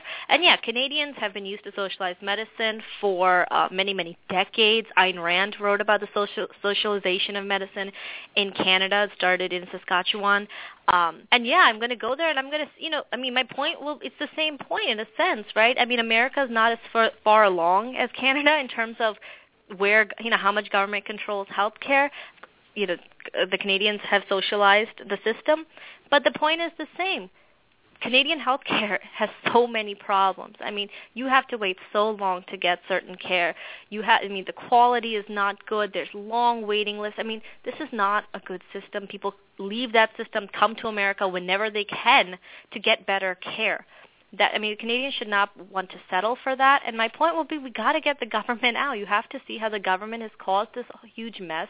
And if you want good health care, if you want quality health care, and that should be the goal of all health reform efforts, you've got to start advocating for a free market. So we'll see how much success I have. Excellent. Now, if people who, especially I have listeners from Canada, if they would like to support your effort to go to Canada and talk about these issues, where do they go? Oh, that's a good question.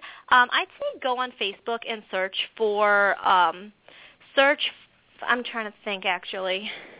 Maybe just go to AynRand.org and try to contact us through there, and we can get them that information if they do. I can't remember a website off the top of my head. Okay. I'll go ahead and try to get that information to people later in the broadcast as well. But I want to thank you for joining us, and I'm going to recommend people go and check out your report. Again, it's at pacificresearch.org. I put the link to it on my show site for today. So thank you, Riddha Parna, for joining us. Great stuff. Thank you. Thank you. Okay, take care. Okay, everyone. So that was excellent. Yeah. She was very, very good. Definitely. Especially about the bailout and the fascist medicine. That's excellent. Whenever people can educate me on the use of language, and then also when you can benefit from research that they've done in a specialized area that I haven't done as well. She's been focused on this for a while now. She has. She's been specializing in this for a long time, and a very good speaker as well. So I'm glad that she was able to join us. So it's depressing, though, because, she's basically convinced that we're going to get into single-payer system. If nothing changes, 100%. Soon I want to have Dr. Peter Laporte back and talk to him and see what his perspective is from the standpoint of a doctor who's actually in the system. Right. We do have another call, so we can go ahead and try and take it right now before we go on to another story. We've got about a half hour left. Hi, who's this? Hi, this is Tom. Tom, hi. Yeah, hi. I just wanted to mention a couple of things. One of the things you need to check out is the Lancaster Care Pathway. Lancaster Care Pathway. Okay. Yes, that's been taking place in England, and the pathway is, if the doctors think they're going to die within 2 months, they cut off all fluids and let them die of dehydration.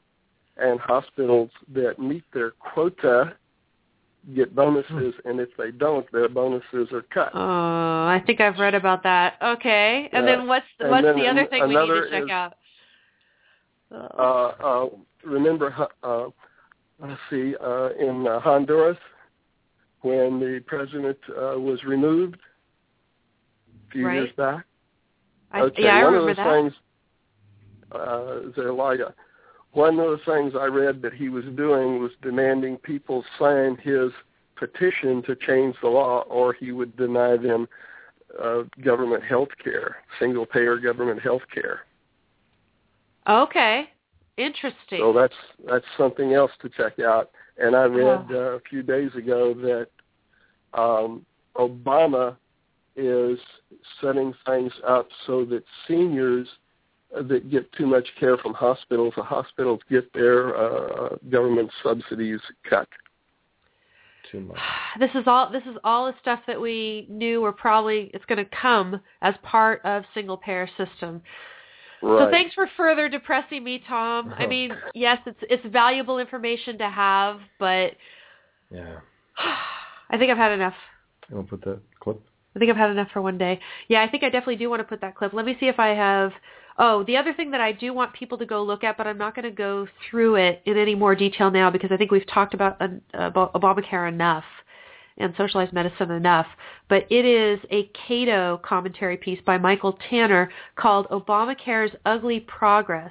And he talks specifically about what has happened with Obamacare so far, what a disaster it is. That's a takeaway. And he anticipates, which one here? Show me. The excerpt. That's takeaway. Oh, yeah, this one here. It says, and this was the whole point of it, is that he does not expect Obama to say much about Obamacare in his State of the Union address. Why? Because there isn't much good to say about his signature achievement. That's what Tanner says. And he talks about all the disasters so far with Obamacare. It's going to cost $2.7 trillion. And then it says that fewer than 11% of uninsured Americans have gotten coverage because of the Obamacare law. Right.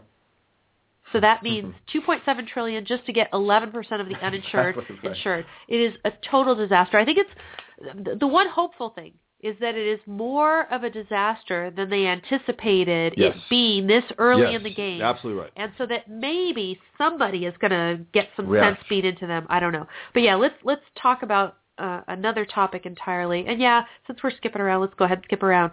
Let's talk about something good and positive, which is Alex Epstein going out on Fox. He went on Stossel, and I guess was just on last night, if I think that's right. And he talked about the fact that fossil fuels are not only not bad for our environment, in fact, they are good for our environment. And he wears a T-shirt out there. You know, he wears a T-shirt. He wears a T-shirt. I love fossil fuels. On the campuses, which gets a lot of attention, clearly. Very provocative to wear an I love fossil fuels T-shirt on campus. Excellent that he does that. Yeah. But go ahead and play this is the ending of it. It's about 3 minutes long, but this right here is probably about 20, 30 seconds long. It's well worth it. He knocks it out of the park. Check it out. You got the footprint. So what's wrong with that? Well, two things. First, sorry, one second. So the setup is that John Stossel shows a commercial from England about global warming and how some animals are dying because of global warming and all that kind of propaganda crap. Everyone's drowning. So then he asks Alex. We're talking about it as noble to use less energy. That's like saying it's noble to have less money. No, you might misuse energy, you might be inefficient, but more is always better because energy is the capacity to be productive. So that's a positive thing. So it should never be an ideal. Now, if they say, well, the fossil fuel industry, they're making our climate more dangerous, that's the other fallacy here because the story is the exact opposite of this little propaganda fairy tale. The fossil fuel industry is not taking a safe climate and making it dangerous. They're taking a dangerous climate and making it safe. And anyone who contradicts me should go outside right now and try to live naturally in harmony with nature. How old are you? That was excellent. And he's 33, by the way. It was just, to me, it was just a silly question at the end. He said something great. I guess he's trying to say, wow, you look so young, so you know yourself. It's just a great line. It knocks them out. It really does. It knocks out the rats. It really does. Just go right outside go with nature. And live in harmony with nature. Yeah, woo. And you won't wake up if you fall asleep, but whatever. I think it was excellent that he was doing that. I think he is having an effect. I think so too. On the debate, and I would actually like to see him be invited on to one of the Sunday morning talk shows. Right? Is Tapper the one that Ted Cruz did such a good job talking with on one of the Sunday talk shows, or is that somebody different? Somebody different. George something, or I can't. Don't you remember that guy? I don't know. Anyway. Oh, no. It was the monkey face guy. What's his name? The guy on Meet the Press. Gregory. Gregory. Something Gregory. Okay. He's a rat. He's a snake. I'd love to see Epstein be grilled by him. Oh, yeah, because he would take him out. And also Cruz knocked him out. He actually made him move from his chair. He was like, because he threw him a fastball, and Ted Cruz knocked it out of the park. He was like, damn it. Yeah. But Bastos actually really appreciated what Alex said. Oh, no, of course. But exactly. I'd like to see Epstein go on MSNBC and CNN. Go against the advocates of this crap. That would be great. That would be fun. That would be definitely fun to watch. So, talking about trying to educate and get ideas out there, Chuck Schumer is against you speaking. Up Chuck Schumer, as Michael Savage calls him. Up Chuck. Here's a story from Washington Free Beacon. Again, I have the links to all the stuff we're talking about at don'tletitgo.com. Schumer calls for using the IRS to curtail Tea Party activities. This is unbelievable. Senator Chuck Schumer proposed using the IRS to curtail Tea Party group funding during a speech on how to, quote, exploit and weaken the movement at the Center for American Progress on Thursday. This is just out of a bad movie or something. Arguing that Tea Party groups have a financial advantage after the Supreme Court Citizen United decision. No.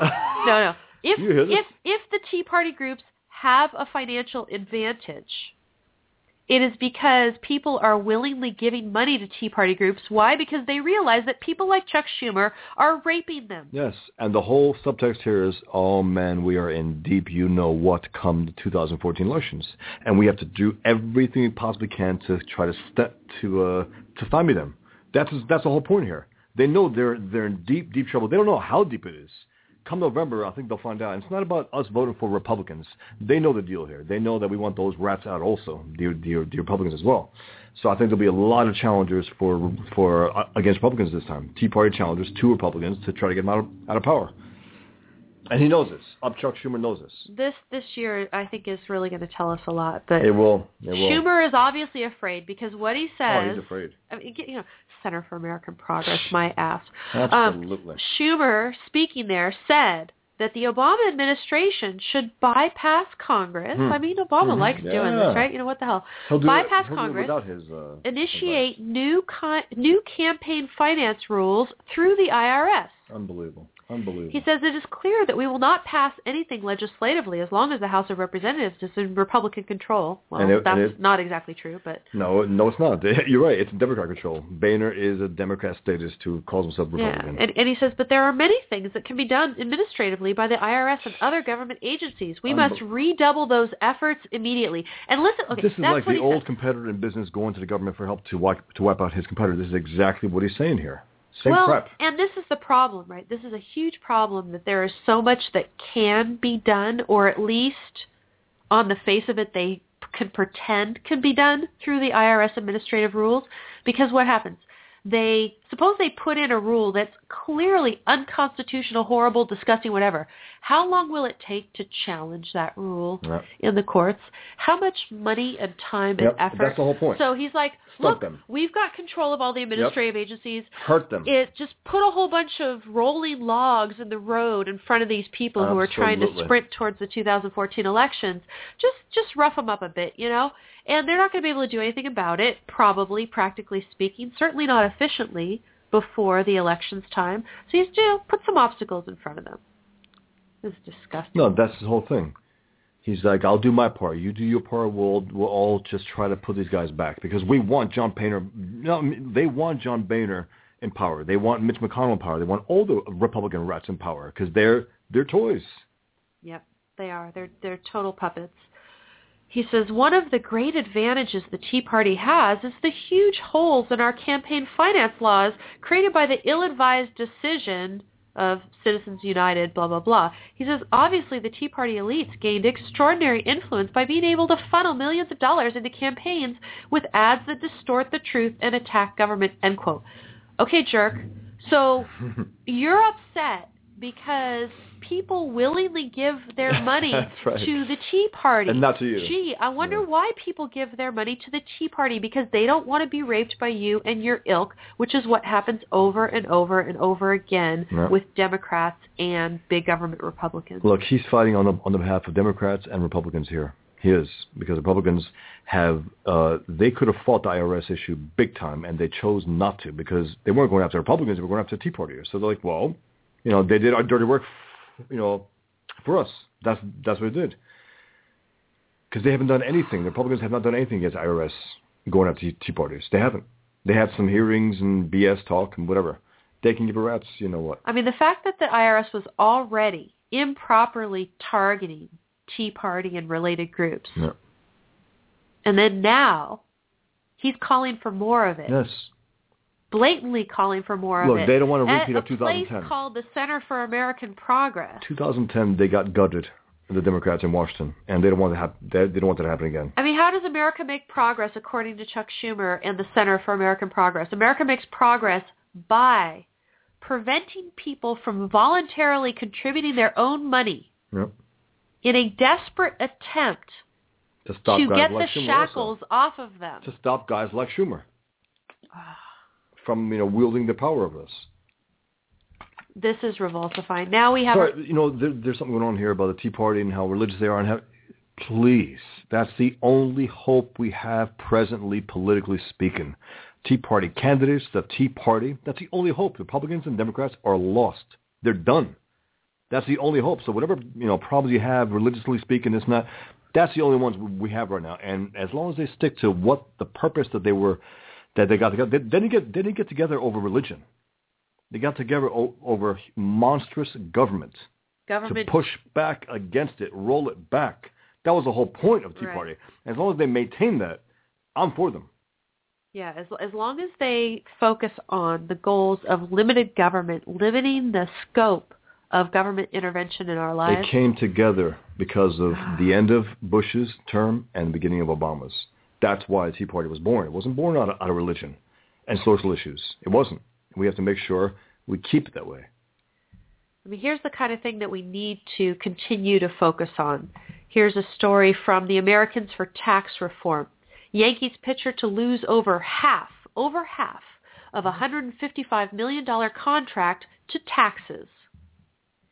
And it says as a subhead, however sweet this $155 million deal seems, the reality is that Tanaka, who's a new player for Yankees, will lose almost $90 million over the 7-year life of his contract with the Yankees. My God.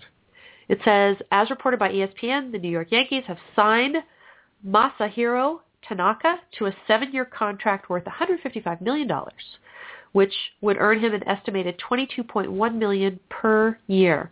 According to ESPN, the contract is the largest ever for an international free agent, the 5th largest deal for a pitcher. However, this, if you think this is a sweet deal, it says the reality is that he's going to lose almost $90 million. It says in addition to the Yankees, he was being courted by Arizona and Chicago. Unlike New York City, the cities of Phoenix and Chicago do not impose a city income tax. And you can bet that city income tax is going to go up under de Blasio. Of course. Right? This as Mark Levin calls him, the cameo.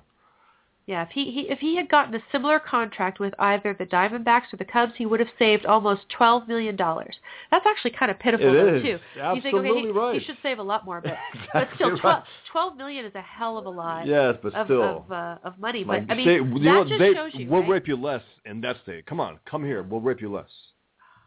Imagine if there was no state taxes. Absolutely right. I mean, that's ridiculous. It's insane. Anyway, that's the kind of thing that I want the Tea Party to focus on, that here you are producing a tremendous value for people. People love to watch you. You have a team willing to pay you $155 million, and you get to enjoy less than half of it due to the amount that is taken from you at the point of gun. And people talked I was talking about when I was guest hosting Tammy Bruce show. People said, no, it's not slavery. It's not slavery. This is slavery, okay? All the time and the effort that he puts in for which he earns the $155 million. He has to give up to the government for what? For what? You think he's paying this because he loves to out of the goodness of his heart or whatever? No, he's doing it because he goes to jail otherwise, and that's it. Hi, who's this? Hi, Amy and Bosch. It's Robert. Hey, Robert. Hey, Robert. How are you? So you're going to get this good pitcher, but the pitcher's going to give all his money to taxes. Hot, right? Yeah, that's the price they pay. Yep.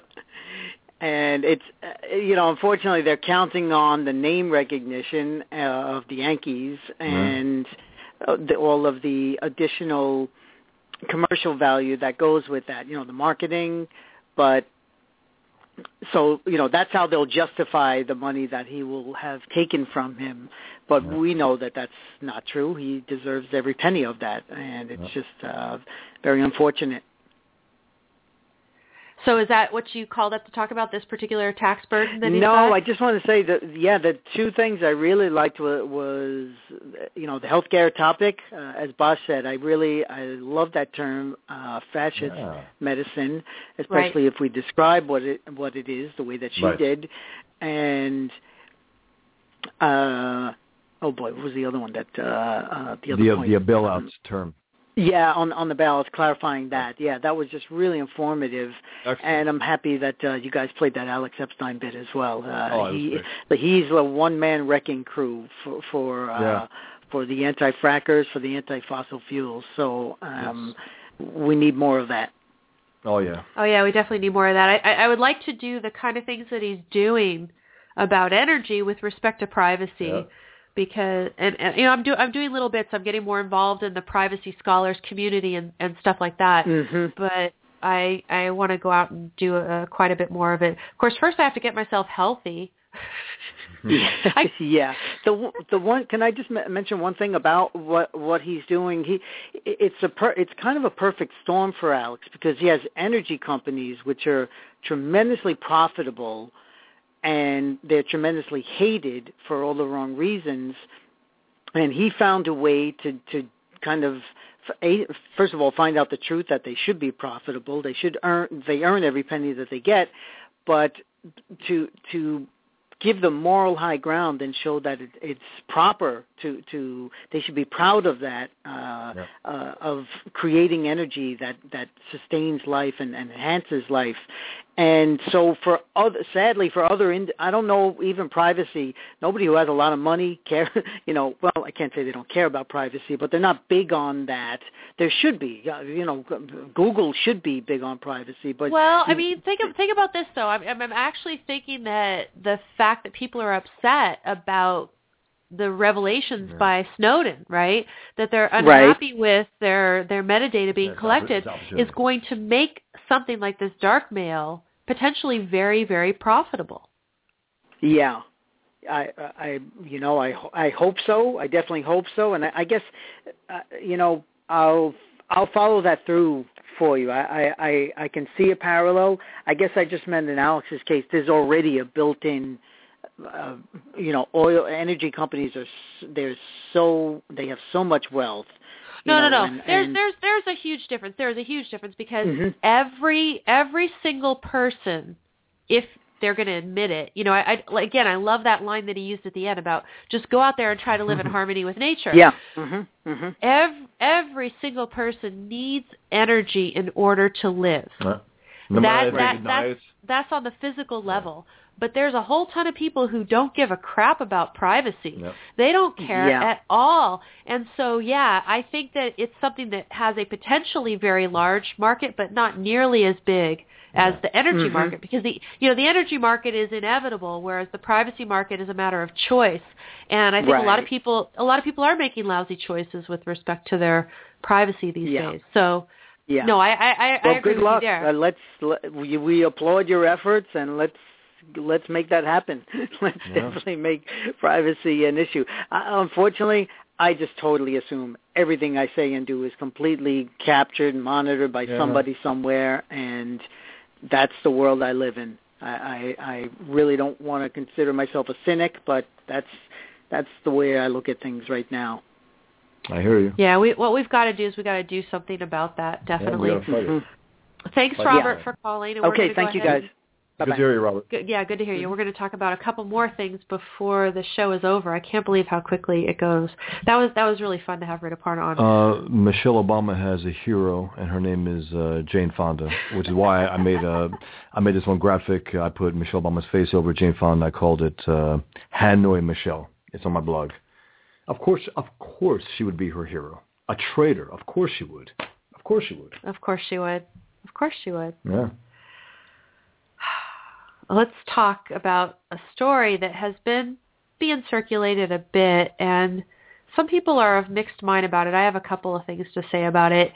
It is Dinesh D'Souza being brought up on the violation of campaign finance laws. Isn't it, interesting that Chuck Schumer was just talking about, Tea Party, Republicans, they have such an advantage. And this guy made a high-profile movie against Obama, which is, I think, second most profitable documentary, I think, in history after Michael Moore, which is huge, and everyone knew about that. So they got him on this thing, which I guess on the technicality, it's illegal.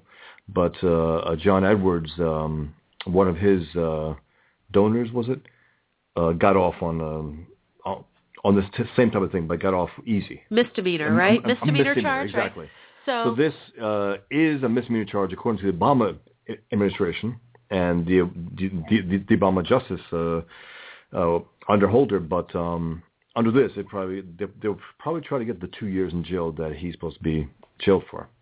As of today, it says he's going to be arrested in New York for allegedly violating campaign finance laws. He was arrested, and he was arrested yes. now? Okay. I think it was yesterday, actually. Just probably a day before. This says he will be arrested on Friday. Oh, so okay. Who knows? Supposedly it's supposed to be today. Yeah, okay. They accused D'Souza of donating more than is legal to the campaign of Wendy Long, who ran in 2012 for the U.S. Senate seat vacated by Hillary Clinton, but lost to now Senator Kirsten Gillibrand. Now, see, that's interesting. Gillibrand. So it was lost, but nonetheless, they're still going after him. They're going after him because of the movie. 100%. And so I see a parallel argument here, right? Because everybody was debating about what's his name? Nakula. Yeah, Nakula. That, the Muhammad movie guy, who supposedly his movie calls Benghazi BS, but go on. He violated some laws. Yeah. He was on parole. He violated his parole, blah, blah. There's so many people out there who violate these laws and they never do anything about it. That guy went after Islam, paid a price for it on something else. This guy went after Obama. He's paying a price for it on something else. This is Obama. This is Obama behind this. Right. And anyone who thinks differently, that's far-fetched. No, that's Obama.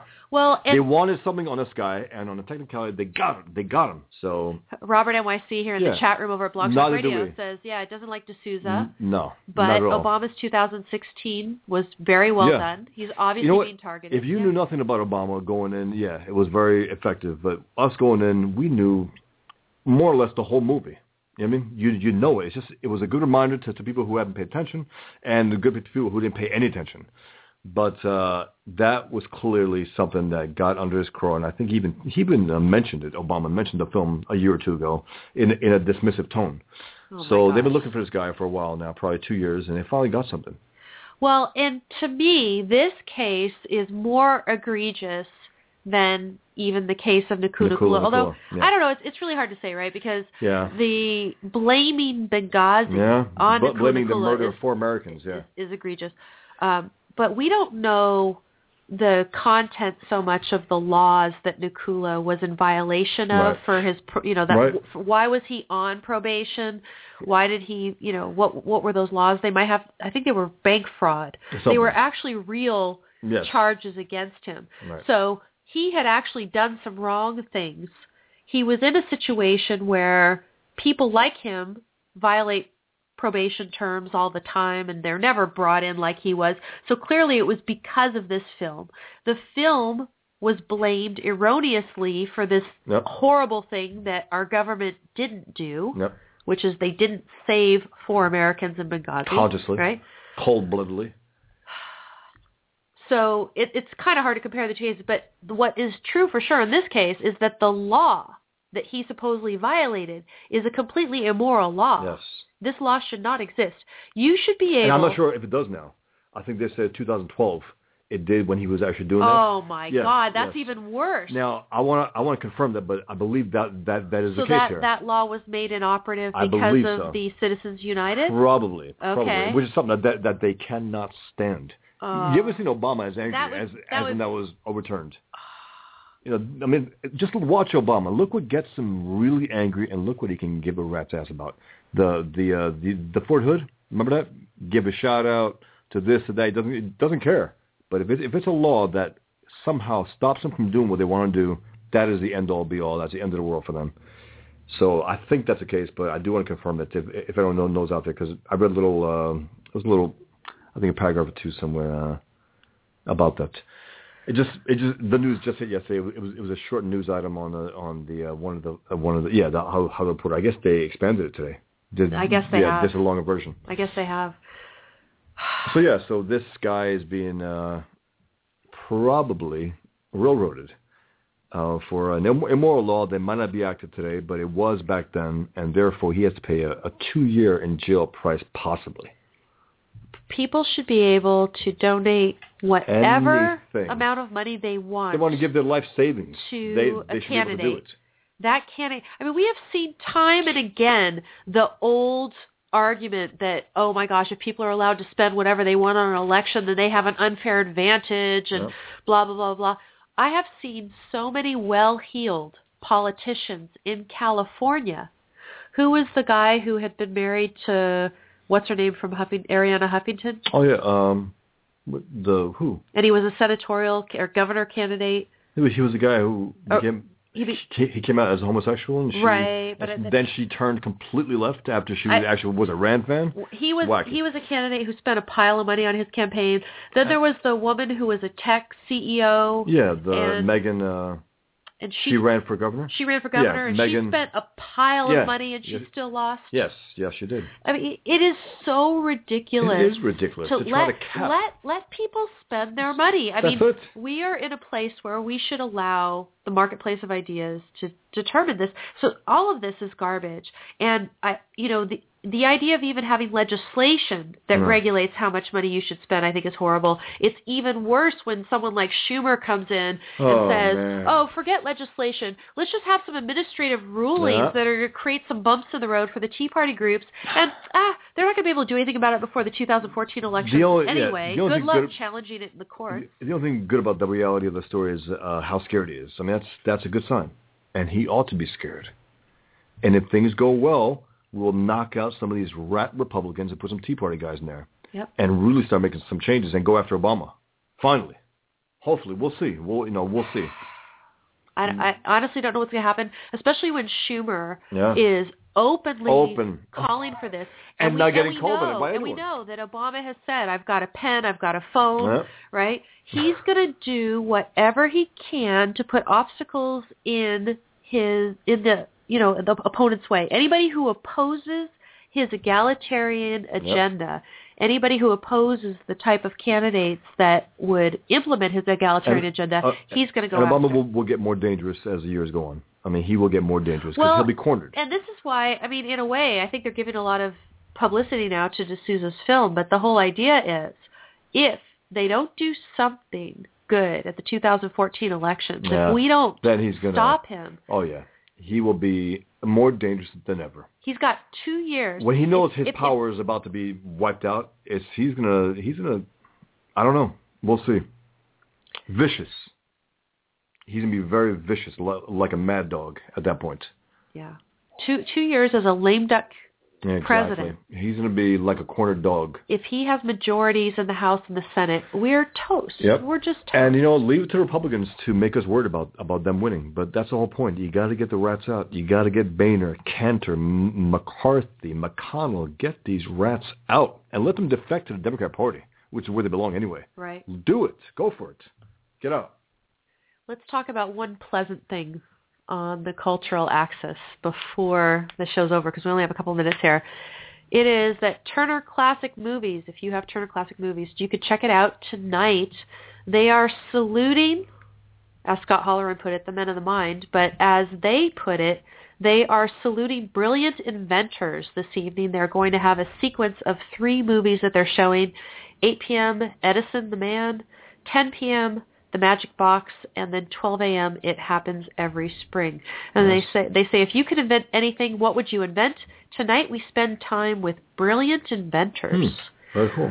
So I would say kudos to them for realizing the value of our brilliant inventors. And just another congratulations to Apple, I would say, for 30 years of the Macintosh. They just keep making it better and better and better.